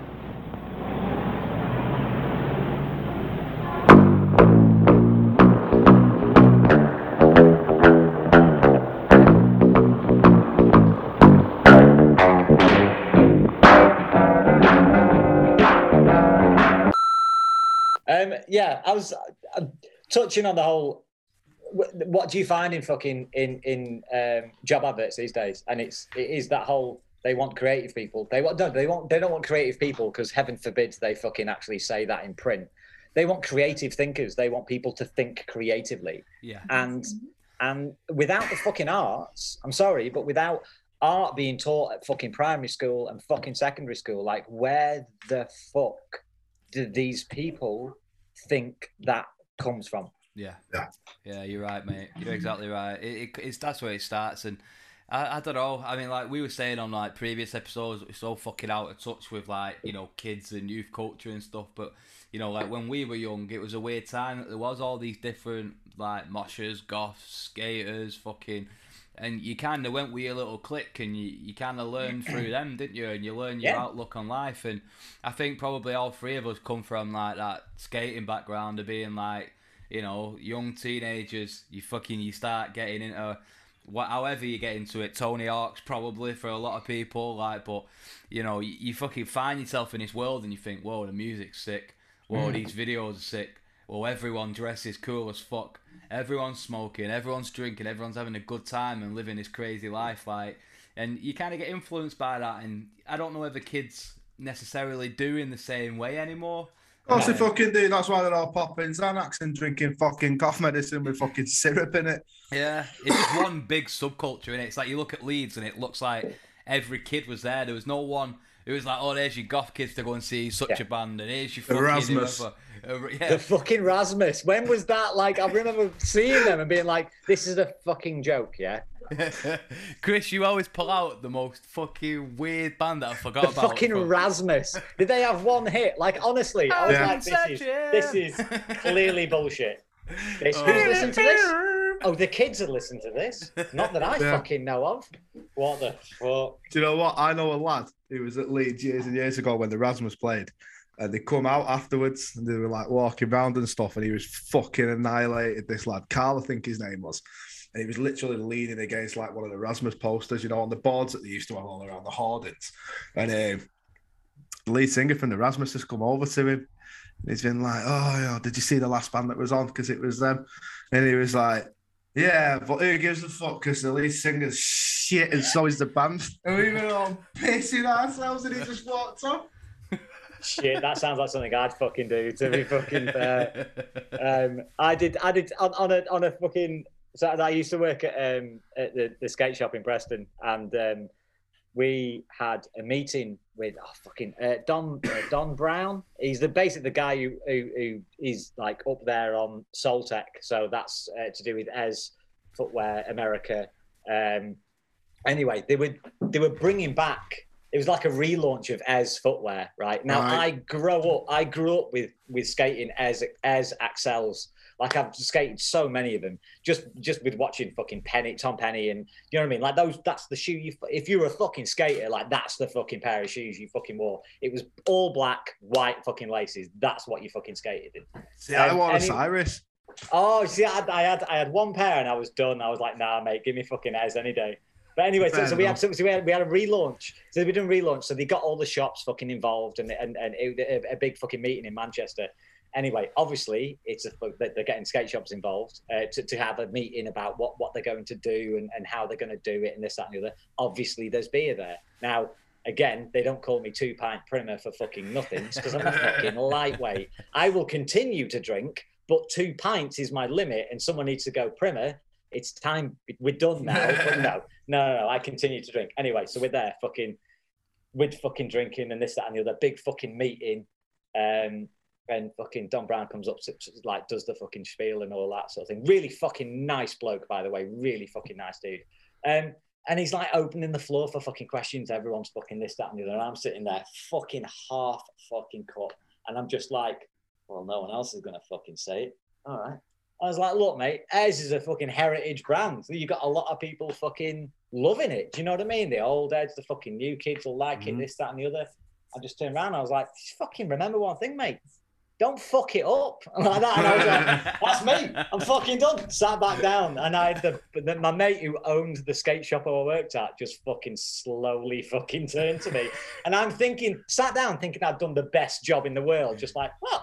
And he just sat there and was just like, I will try not to fuck it up. And I was like, make sure you fucking do, mate. All right. Like, fucking, and my mate who owned the fucking shop, he just looked at me afterwards, just like, what the fuck was that about? And I was like, well, you know what you sign up for if you're bringing me to fucking anything, don't you?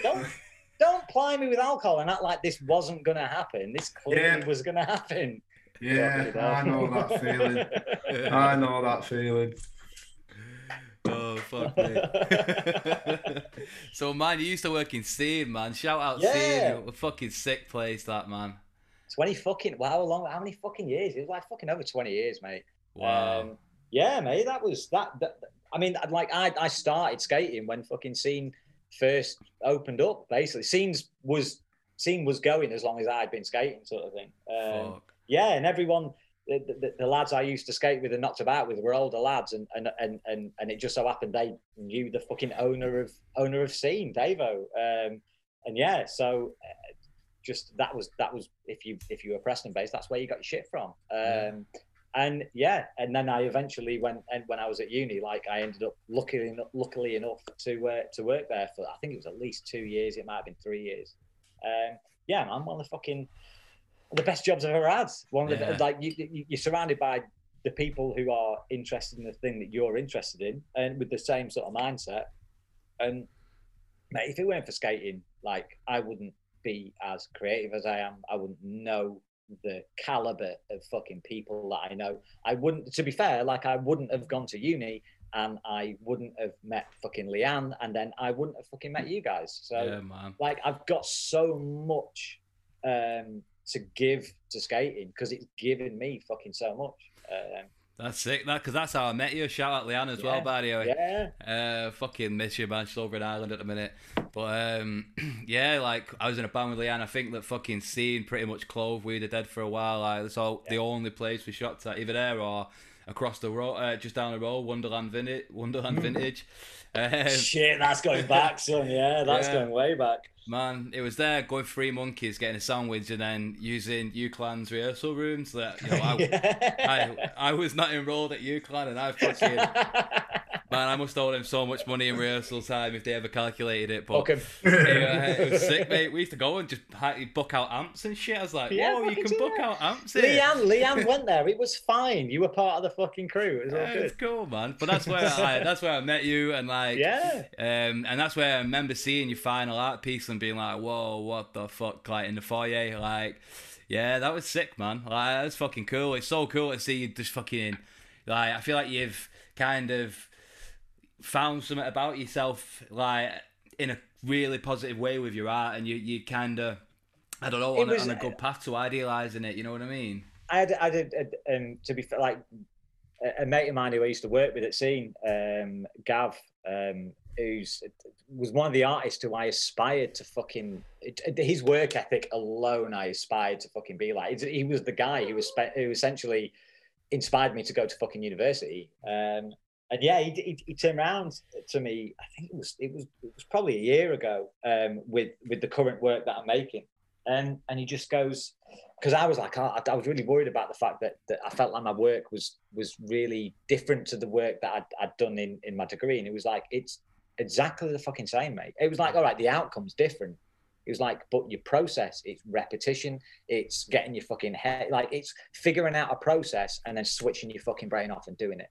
Yeah. And I was like, oh, like he's always got a way of looking at what I'm doing and bringing it just, and just like really making sense of it for me. Because sometimes you can make artwork and you can make you can be creative and you almost like, you don't know why you're doing it or like what the fuck's going on. But and it's really nice. Like I'm lucky to have those people around me that can look at my shit and just be like, I get you. And I'm like, oh, that's good because I fucking don't. And they kind of they talk you through it and you're like, oh right. And it helps your creative process. It helps the fucking final outcome. It helps you fucking develop as an artist. Yeah. And again, that all comes from fucking for me personally. That all comes from picking up a fucking skateboard or being given a skateboard at 13 fucking years old. Yeah. Like, shit. When I think about it, like it proper, like, well up. Do you know what I mean? Yeah. Like, I think most skaters are fucking artists, though, aren't they? And there's so much art that goes behind skateboarding, like, you know, the guy who owns the fucking camera. Do you know what I mean? Like, oh fucking dude, all of that shit, and the fucking, for me, it was always the fucking covers, like, you know, seeing, like, going way back, the VHS covers. Oh, like, fuck. Yeah. And then, like, you know, the DVD covers and whatnot, and, like, it's weird because when I got into skating, I loved Rodney Mullen. He was, like, my fucking dude. Like, there was no chance in hell I could ever fucking skate, like, even do, like, 100th of what he could do. But, like, I remember for Christmas, I wanted Rodney Mullen Day One song, like, you know, but there was two of them, weren't there? There was two. Yeah. They did the one and the two. And my mum went to Exit in town, which was kind of like RC, I suppose. It was fucking sick. And they only had one in stock. But the guy went home and actually just fucking, he got a VHS and just taped two and just give it to my mum and was like, there you go, here's a second one as well. And I was like, what a fucking cool thing to do for, like, you know, someone's mum who's come in a skate shop looking for something. And then the guy's gone out of his way to do that at no extra charge just to get someone hooked on skating. I think that's what you see in skate culture so much, like, it's that giving back to, like, you know, in a not, like, ego or weird fucking way, just like, oh, here's some decks that I've used. You know, you see pros do that all the time. Here's some fucking shit. Go and use it. Go and skate. You know what I mean? Like, I love that stuff, man. And it's fucking amazing to see, like, how it's weird. It's weird as fuck to think one action of a dude giving you a skateboard has affected your life so much in, like, you know, all this time later, like a little butterfly effect throughout your whole fucking trajectory. Yeah, fucking seriously. This guy was like a mate of my brother's, and he bought a new setup, and he was like, "Yeah, dickhead, fucking have some of that.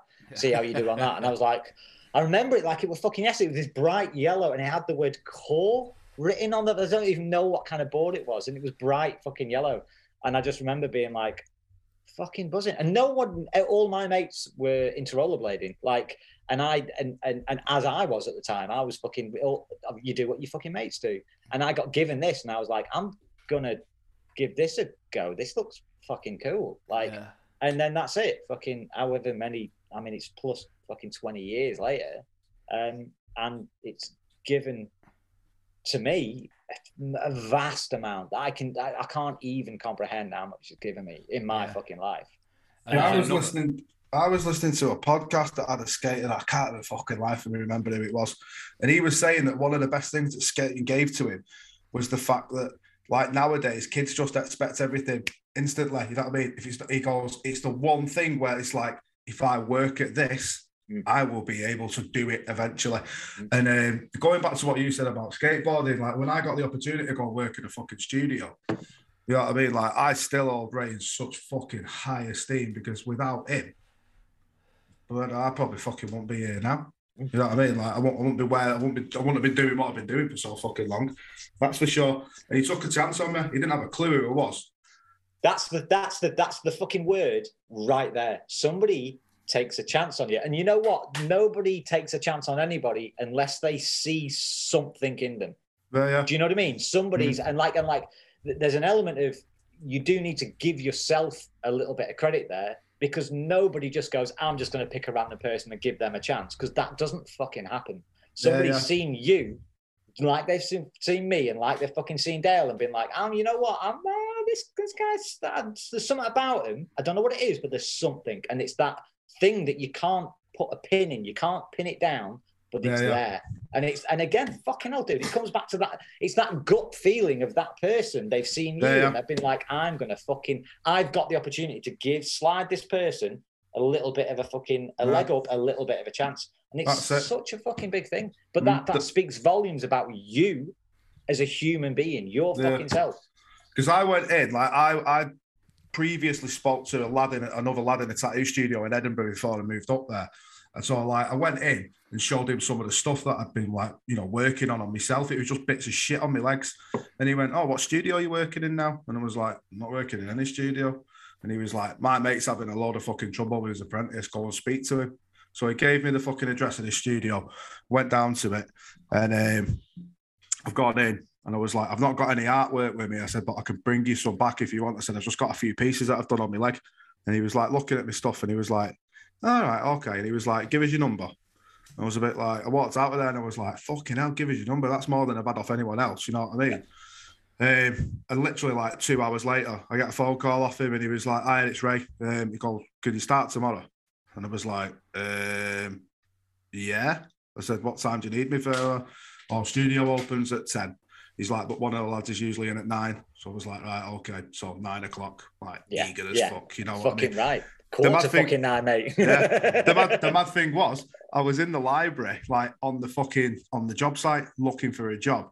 And obviously, like in a library, and I'm like trying not to fucking like jump up and down. And I was just like, log out, fuck this, you know what I mean? A bit, mate. Yeah. And like jumped out, got outside, I was like, yeah. But I was like, my ex at the time was like, what are you going to be doing? I went, I don't care if I'm making fucking brews and scrubbing the floor, scrubbing tubes, you know what I mean? I was like, I'll scrub the fucking toilet with a toothbrush. Don't give a fuck. I was like, I'll do whatever he asked me to do.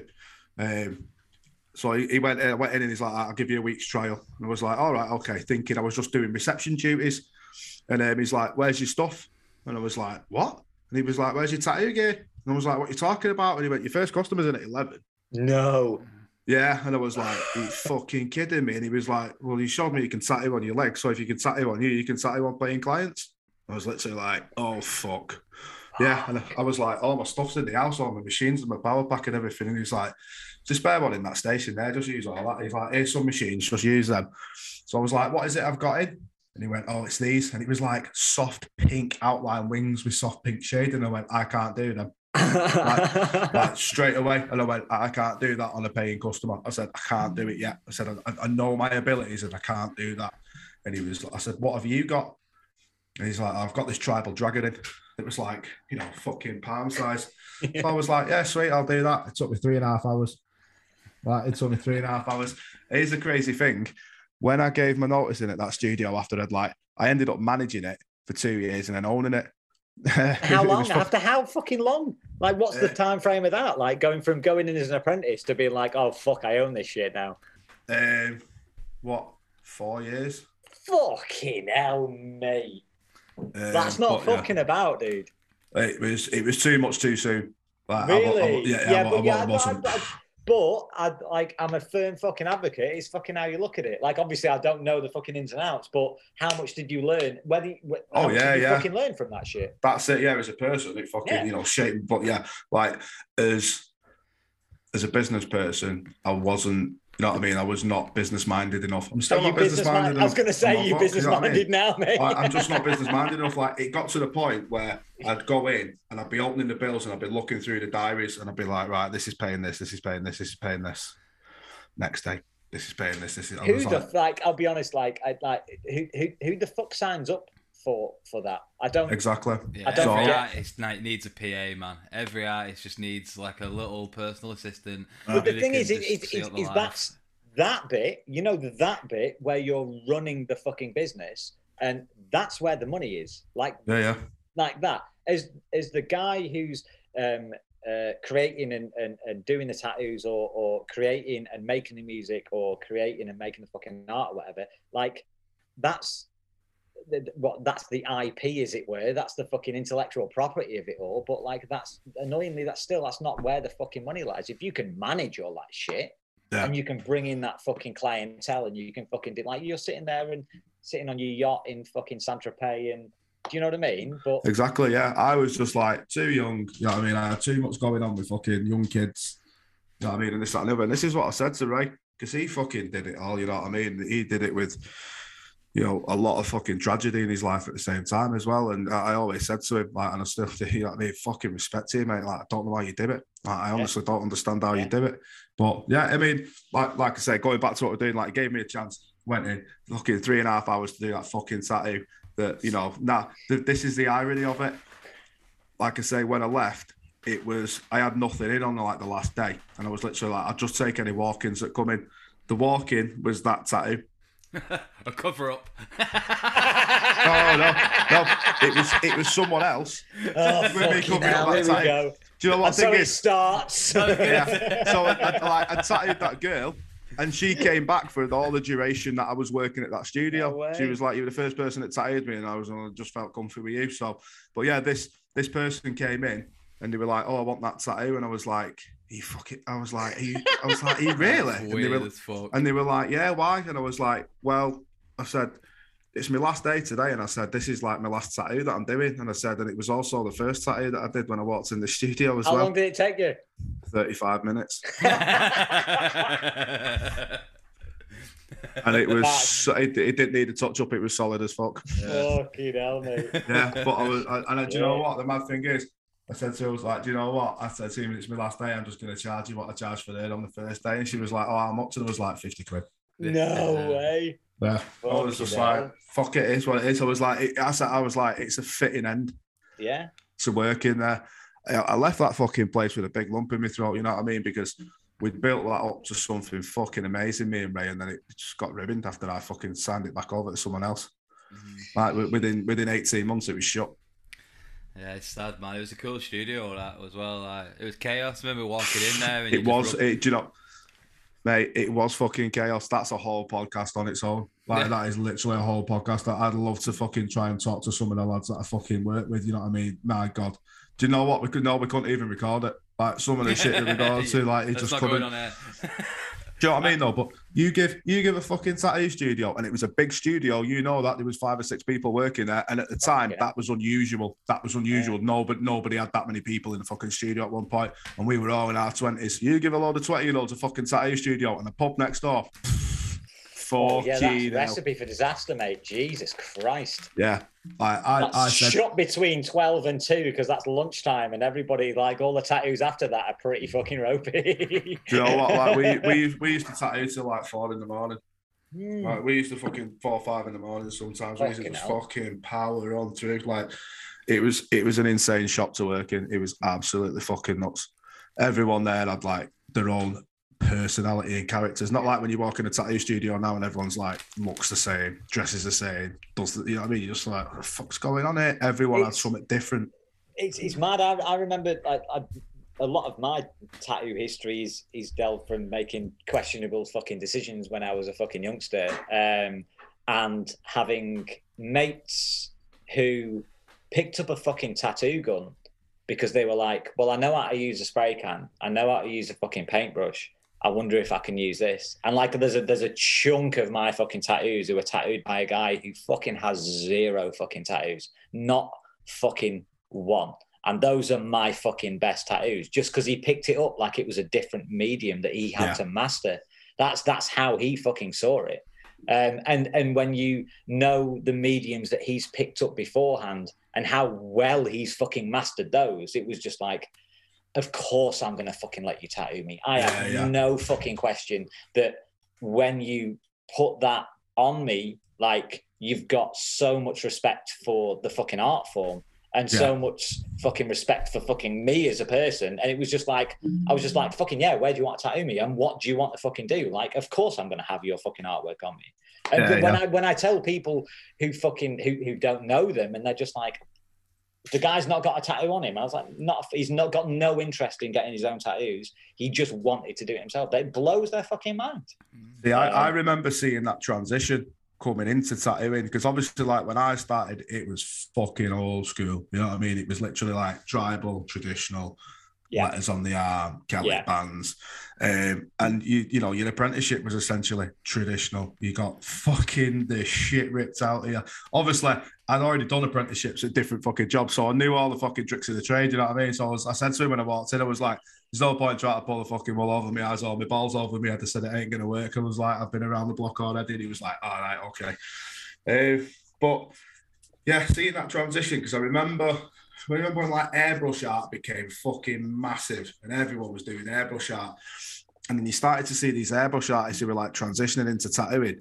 And I was a bit like, how the fuck are they picking up a coil machine and doing this so easy? You know what I mean? And it wasn't. This was when the transition to like these softer hitting rotaries started to come in. Right. And I remember I remember having a go on one of them and I was like, I can totally understand why this is fucking happening now, because this is like using an airbrush on skin. And it's so, I was like, that's how easy it is for them. I was like, all you've got to do is think about your colour palette, you know what I mean? And you're literally just dipping into it to change it, because that's how they work. They're essentially like an airbrush, these new rotary machines. Fucking hell. Yeah, they also look like dildos, but, you know, if you want to fucking... You're walking out with a tattoo, whatever you're into, like do you know don't knock it till you tried it, lads. Do you know what I'm saying? I like to feel the power of something in my hands, like going through the skin. I like to be able to feel that skin tear with a needle. That's going back to when you were fucking born. That's what it is. Skin tear, isn't it? Fucking hell. Right, let me go for a fucking slash. Otherwise, I'm literally going to piss on my Jack. Yeah. Watch this.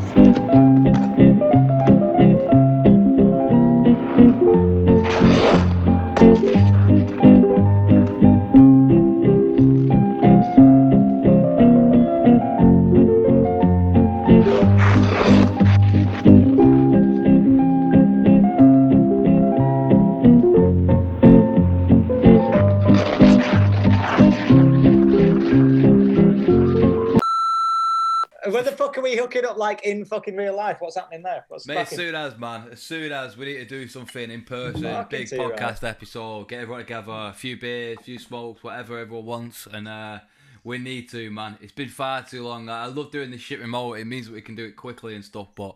I'll bring edibles. Oh, yeah. Good luck with fucking that. Yeah, man. Which Chris will bring wall edibles. do you want me to be fucking crawling off? Chris will bring the edibles, you bring the coffee, and that's a fucking party right there. Yeah, you don't need to fucking that's happening regardless of whether anybody wants him there. He's fucking there. He's got to. He's like your background mascot now. It's like my guy, like my old Reaper boy over here, the Grim Reaper. I like what's good though is you've with guests and whatnot. You've started off really fucking low, and it's really easy to kind of build that fucking bar up. So it's fine. Get too fucked, man. Get too fucked. This has been good. It's been enjoyable having on, man. We need to do this more regular, bro. Honestly, like it's been a fucking pleasure. Fucking too right. Yeah, like I said, I have done fucking prep, and if we're talking about like, I mean, essentially, this is what this fucking podcast's about. It's about fucking music, isn't it? So, man, like, yeah. I think if we're going back to fucking what skating's given me, and it's my fucking eclectic taste in music. Like before this, I was like, right, fucking, I need to find some cool music because these guys know music and I literally fucking don't. And I was like, oh fucking hell. And the first things that popped into my head was Heath Kirchhardt's section with Nights in White Satin. Moody Blues. Yeah. And like, I remember, like, and it's the only song by the Moody Blues that I know, because it's the only song by the Moody Blues I'll ever fucking listen to, because it's got that link to fucking skating. Yeah. I'm sure there's loads more. There might fucking not be, but I'll never know, because it's just like, well, I only want to listen to that song because it reminds me of skating. Quick question for you, Luke. You got a section on a skate vid. What song are you riding to? Wow. Fucking hell. Annoyingly, I should fucking know that.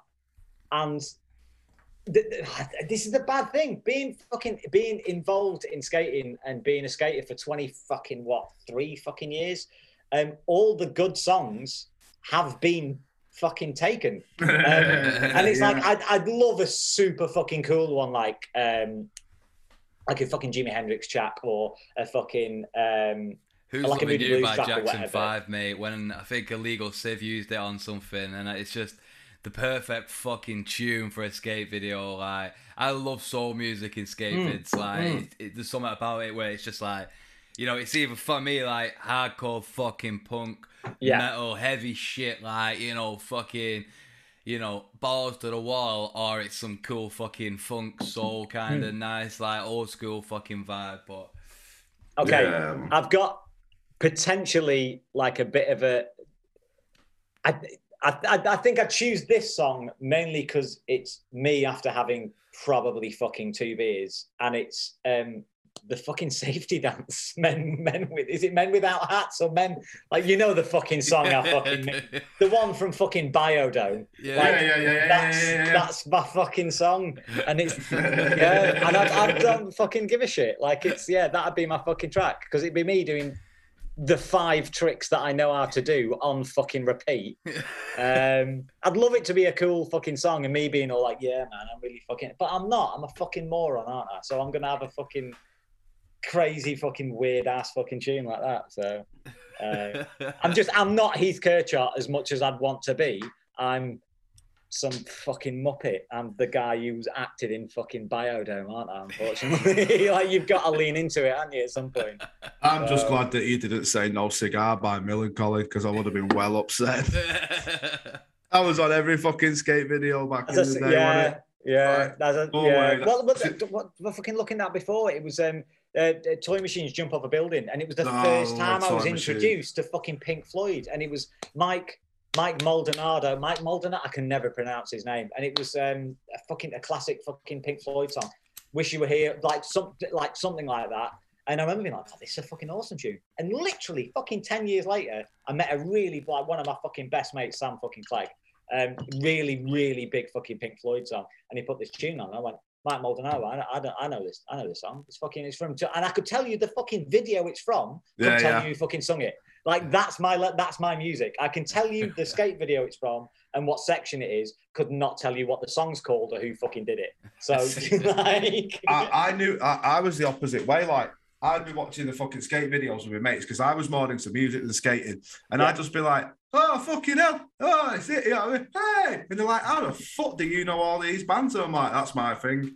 You know the only reason I know Pixies is because of fucking skate videos. And it was like knowing people, like I knew people who were into music as much as they were into skating. And they were like, oh yeah, Pixies, yeah. And I'm like, I know this tune. This is fucking so-and-so, and he does this and he does that. And people fucking look at you funny because you can name the trick that they did on the beat of the fucking song. And they're just, do you know, like, but it's that level of, I think that, you could be a fucking geek in anything. Do you know what I mean? Oh, yeah. Just knowing unreasonable amounts of information about the weirdest, well, not even the weirdest thing, but like a specific fucking thing. That could be music, that could be skate.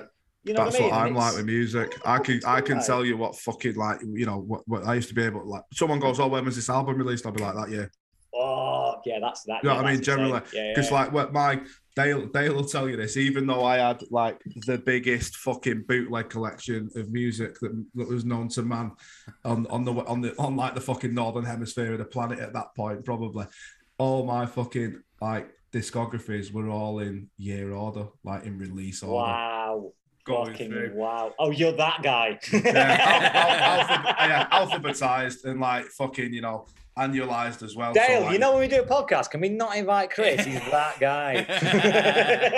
But that was it. That was the only order in my life was music. Yeah. You know what I mean? Like, was filing music in fucking right order. But it'd be well annoying. I'd go colour of spine of the fucking CD of it. I'd be like, what colour's that in? I'm going to put it in colour order.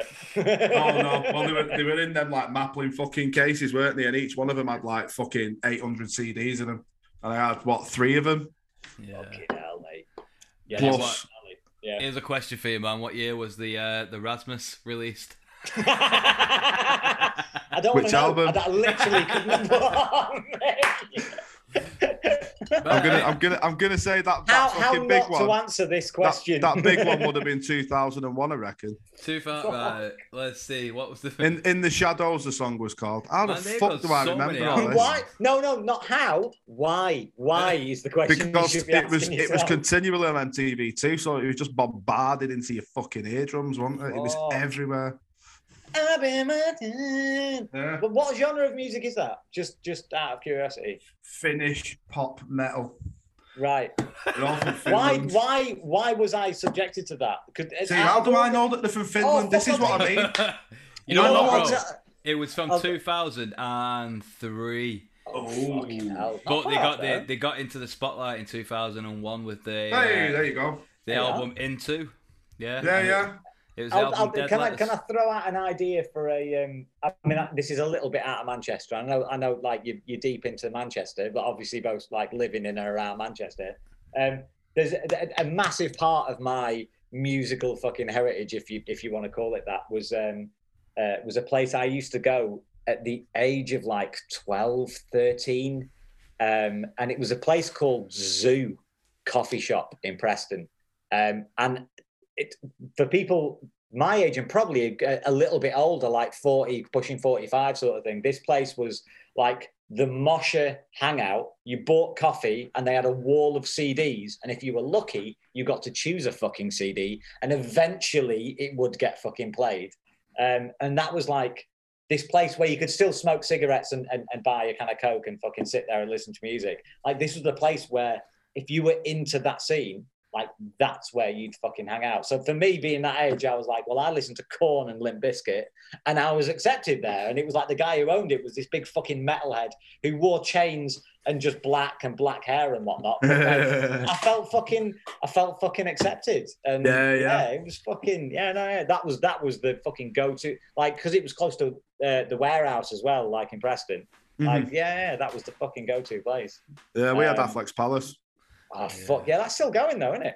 Yeah, it's not. You want to buy tat from any place, like that's where you go. It's not what it used to be, man. It's really not what it used to be. Like I used to work in Affleck's Palace for a couple of years. I worked in Sabotage selling bootleg fucking CDs and VHSs and. What is it now though? What's the vibe now? Because I mean, probably last time I went was probably how old's Phoebe? 14. So I probably went when Phoebe was like maybe 10 years old, so about 4 years ago, maybe. It's not changed much. What in that 4 years? Yeah, it's not like it's from what it was in the 90s when you used to be able to just go and buy weed wherever in there.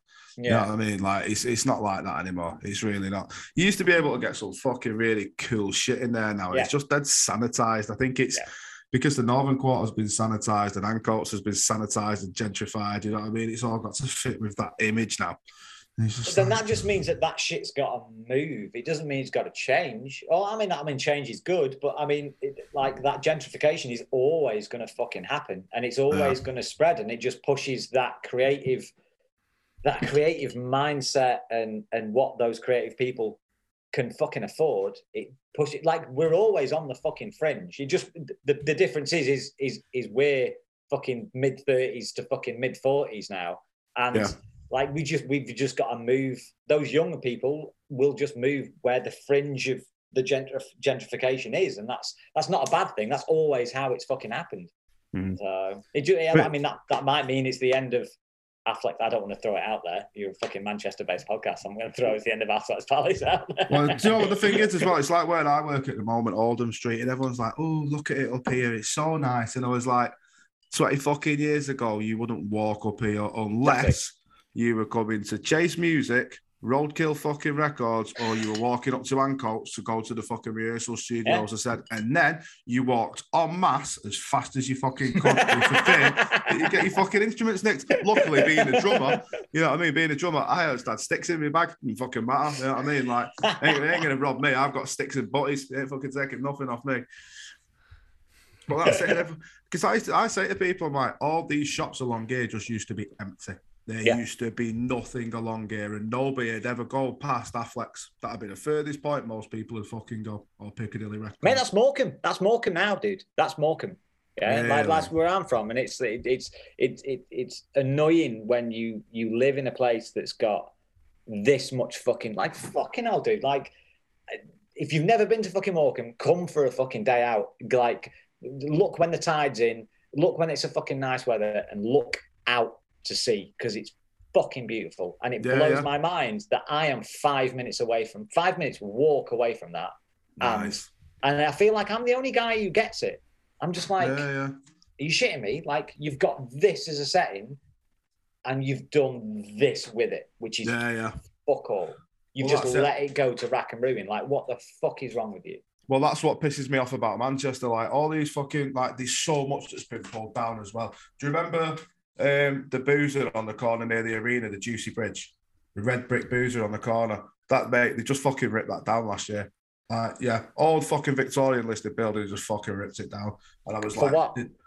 To put fucking flats there, or a fucking an intersection, or something fucking stupid like that. And I'm literally like, all you're fucking doing now is tearing down Manchester's history, piece by fucking piece, and just turning it into this glass piece of shit. It's this isn't relevant now, so we're just gonna fuck it. And you're just like, That's it. It's not what's happened is you've let it rot for 20 years, so you can then turn around and go, "This is beyond repair now. All we can do is tear it down." When all you have to do that's how it works. Like that's literally how it works. Yeah, it's fucking so annoying. Literally, all these beautiful buildings in Manchester. I'm like, the soul of Manchester and the heart of Manchester is gone. We've got a fucking. There's a bit in Morecambe that's a little bit like that. It's it used to be it used to be Frontierland. Like yeah. So basically, and Morrison's built a big supermarket, and they owned the Frontierland land, and they just put hoarding in front of it, and went, well, you can't look or see this anymore. So, and that's been like that for 20 fucking plus years. And then a load of artists very, very recently over the past like year, 18 months or whatever, like basically say what you want about lockdown, a lot of good has kind of like been born out of it sort of thing. So anyway, out of lockdown, a lot of artists got together and they were like, you know what, we're just going to illegally create art and put it onto this hoarding as a way of making it look better. And you know what? If it brings people's attention to it, if it makes the people who own it like fucking want to do something with it, like brilliant. But you know what? We love where we live. Let's make it look better. So I got asked to put a piece of artwork on it, sort of thing. And it's in the space of 18 months that the council have bought the land back off Morrison's who own it now. And now they're in talks as like, well, what are we going to fucking do with it? And it's like, well, you know what? The fucking people here love where we live. Like the Joe Blogs here. Like we want this place to be fucking nice. So let's fucking do something with it. It's one of them. Turn it back into a bustling seaside resort like it used to be. Yeah.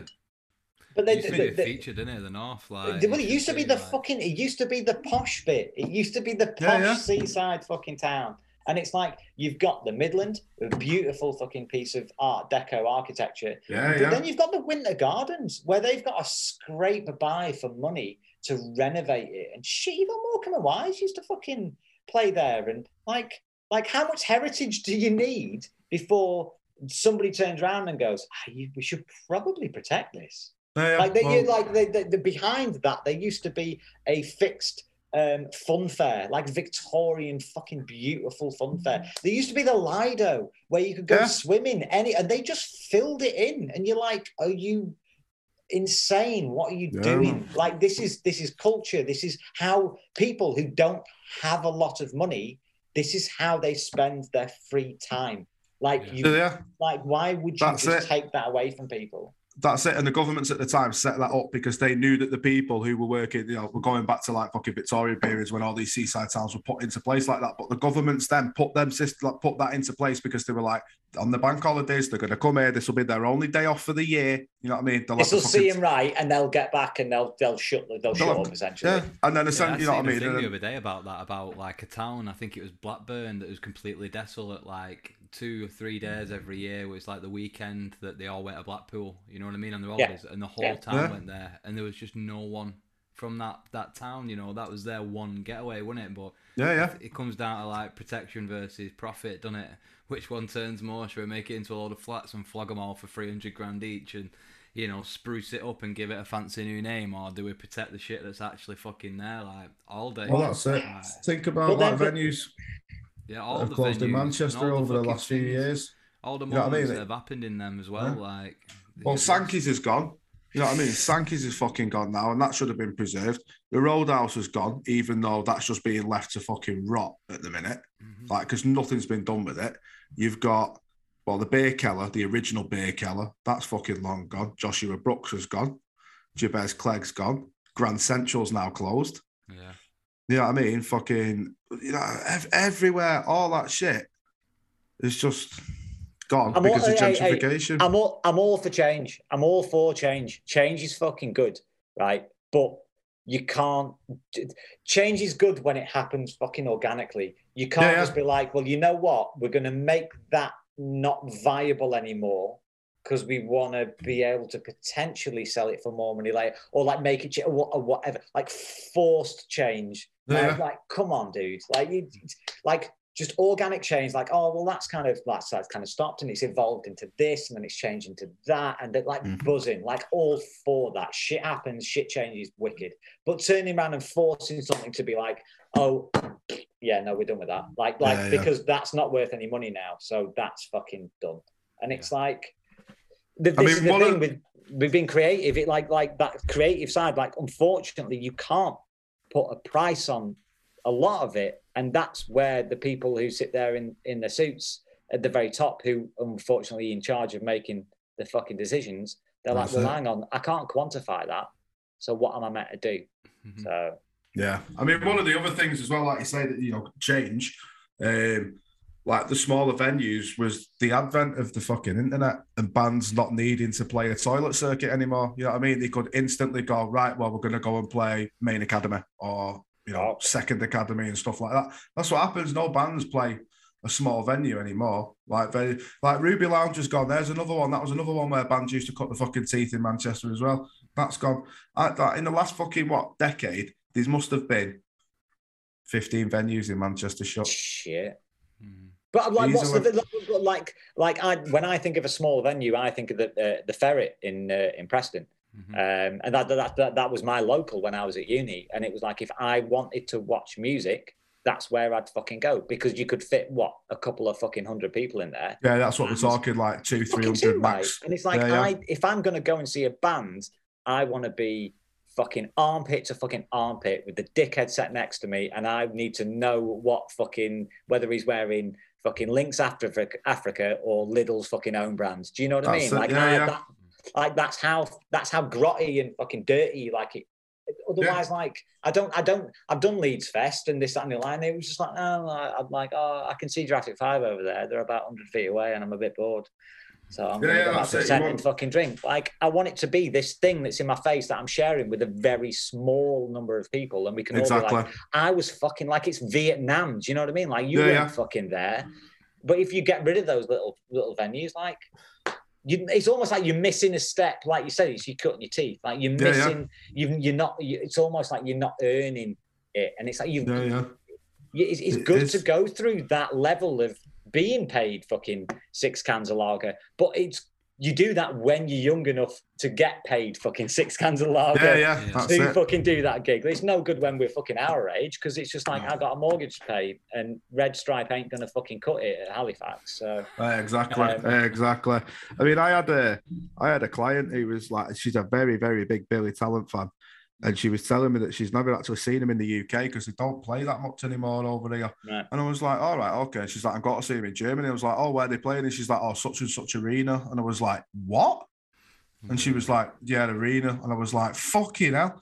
I said, I've seen him 3 times. And she was like, really? And I was like, the first time I saw him in Manchester Roadhouse, and there was 45 people there. No. I said, the second time I saw him in, what was it? The Op and Grape.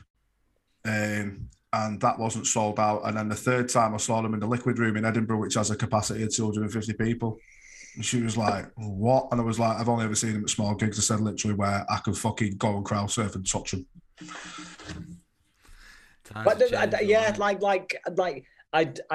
appreciate there's a need for like stadium gigs, and I get there's probably a vibe. There's probably a vibe, but it's like, I don't tap into that vibe. I can't. I can't tap into that vibe. I'd rather, for me, I've just, in fact, weirdly, I've posted on my stories on Instagram. It was like a photo from a KRS-One gig at the Guildhall, and there was probably a couple of 100 people there, and it's the only time I've ever crowd surfed, and the ceiling was like that far away from my face, and it was just like, whoa, Primmer, by the way, you're crowd surfing now, and it was like, that's one of my favorite gigs. It's amazing. I've got photographic evidence of me being slightly fucking cool.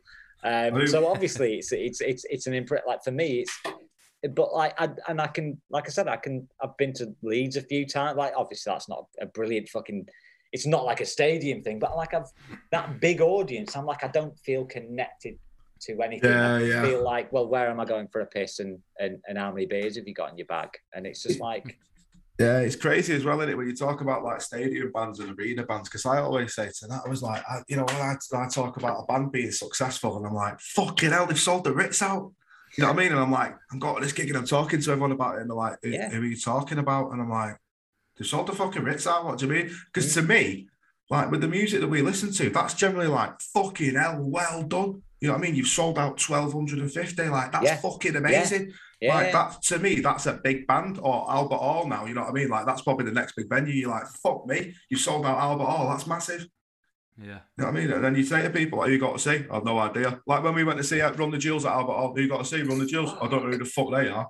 What? You don't know who Run the Jewels are? And then all of a sudden they fucking on the FIFA soundtrack and fucking This Is Legend, and everyone's like, oh yeah, no, Run the Jewels are. No, no, you don't. No, you don't. Seen a bit, mate. Fucking hell. And how boring was that second gig? Yeah, it was really shit. I saw them at the Academy too. Like when Run the Jewels 1 came out and it was sick, and then I saw them at Albert Hall and I was like, this is just, I need to get out of it. It was overcrowded, I couldn't move. I loved it. I was like, this is one of the sickest hip-hop shows I've ever seen. They were sending me under. I was a little bit too blissed out for that gig, I think. And we were fucking like telling a lot of people they were going to end up getting a fucking smack if they didn't move. It was just hostile. People were like, "Oh, look at this guy with a tattoo on his face." I'm like, "Why would you say that to Chris, who stood there with a tattoo on his face?" That's the last thing you want to say to a dude with a tattoo on his face. Like, "Oh, look at the guy with a tattoo on his face." Like, have you not learned? Like you're in a fucking zoo. Like fucking hell.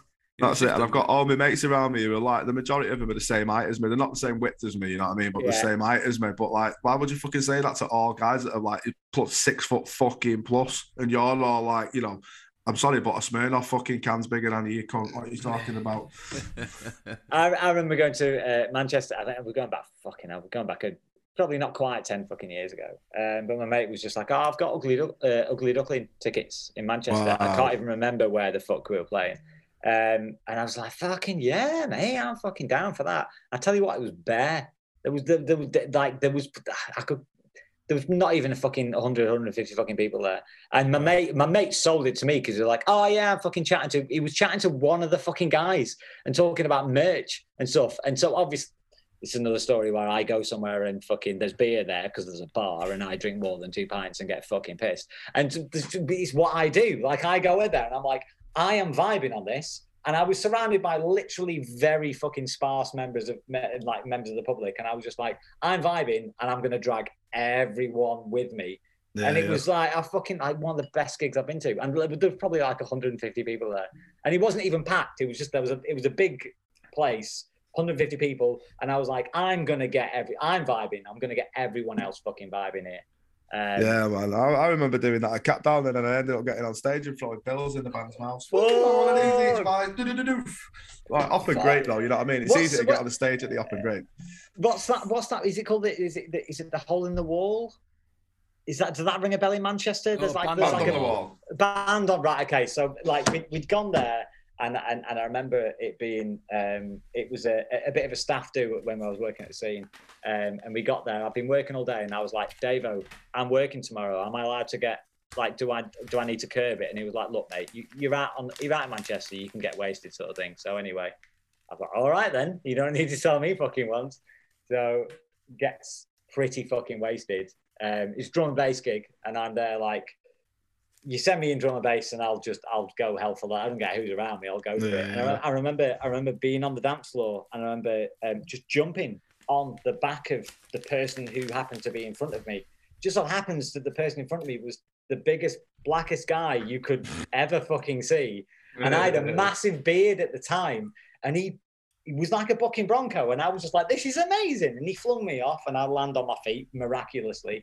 And he turns round, and I went, all right, mate, how's it going? And he looked at me and he went, fucking beard. And it was the first time I realised having massive facial hair means I can literally get away with anything. And then me and him were vibing for literally the next fucking 10 minutes, just like. And my mates, I remember, like, they told me the next day, they stood at the back of the fucking gig, just being like, who's calling the ambulance, because this guy's going to get himself fucking murdered. Like, and I was just like, mate, I'm vibing. Like, it's fine. That's me at a fucking club. It's bad. It's fucking bad, I mate. love that, man. Right, we're gonna have to wrap this up, guys. We could go all night, I think. I think we could, easily. yeah. How long have we been? It's been like fucking 2.5 hours, guys. What the Yeah, fuck? it's been a while, man. I think we started about 6:30 and it's like 9:20. So this is a shit. Yeah, you got some episode. You got some editing to do, mate. Fucking hell. It's all good. It's all good. I'll tell you what. Just edit all my swearing together, and that's a fucking 12-minute video on its own. So. Mate, it's been a fucking pleasure having you on. Yes, Do you want to give a been couple of fun, shout outs? Do some shit what you're working on, where people can catch you. Oh shit! I've got some fucking you have to be quick. I've got some shit at the Dukes in Lancaster. I've got some artwork going up at the Midland Hotel in Morecambe. I need to fucking sort my shit out. I need to get that printed and framed, but that's going to be up soon. Just fucking I'll tell you what. Big up fucking T1. Big up fucking Clegg. Big up fucking Davo at Scene, fucking Ryan, fucking, you know what? Big up fucking you two. You two have decided for whatever fucking crazy reason that I'm the first guest you have on the show. Either you need to smoke more weed or fucking less weed, but I don't know which one it is. It's a stroke of genius, bro. Bit of both. We've uncovered something here, man. Honestly. But I can't. I honestly, I can't fucking thank you enough, dude. I was shitting it about tonight, and then I fucking get in it, and I'm like, this is the fucking easiest thing I've ever had to fucking do. So and that's down to you two. You two make it fucking easy. You fucking easy motherfuckers to talk to. So good, man. The whole idea is it's just a blissed out conversation about what blisses you right. or pisses Fucking you off right. or whatever. Where can we get your socials, man? You're on Instagram, aren't you? Oh shit, LukePrimmer.art. That's my Instagram account. Sweet. If you'd I'll like put to, the links on. I'll yeah, stick man. on below, Fucking so check hit it me out. up. I'm always on there. I'm always on the fucking messages and whatnot. Fucking let me know if you like my work. Let me know if you fucking don't like my work. That's all good. Let me know I can make it better. I'm all about that. So Fucking yeah, cool, man. fucking too right. Yeah, cheers, man. Yeah, cheers, guys. I love it. Yeah, Mate, nice it's been one. fun, Cheers man. for the It's been invite. fun. Yeah, fucking too right. Really fucking nice to finally meet you, Chris. Yeah, well, we'll have to do this face to face. We'll do I the feel next like one we're face to kindred face. spirits. You get me and you and 4 pints, 2 pints each, and we're fucking done. Yeah. How that fucking goes. Yeah, I'm a definitely. matchmaker. That's what I do. I'm a matchmaker. I bring fucking people together, man. I don't like many people either. Yeah, wait till you meet me in real life and then we'll judge it. That's fine. If I can get on me like this, I'll get on me in real life. Just bring Next David time with you. Yeah, fucking mate, he's fucking on it. Next time we do this is in fucking person though. I'm down Defo, for that. Yeah.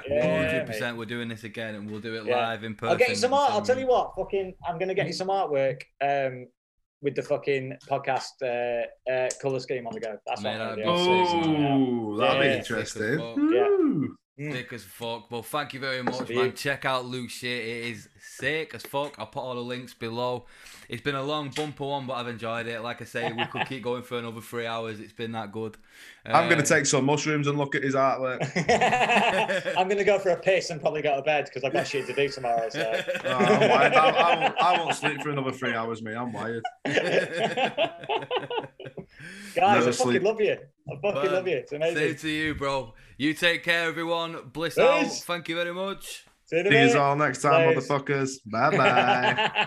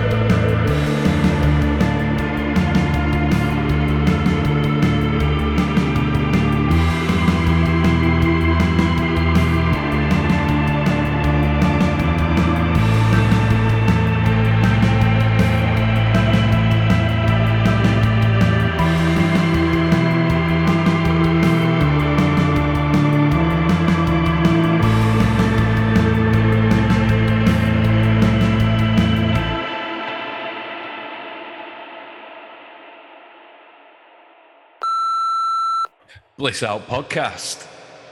Episode 11, Legs 11.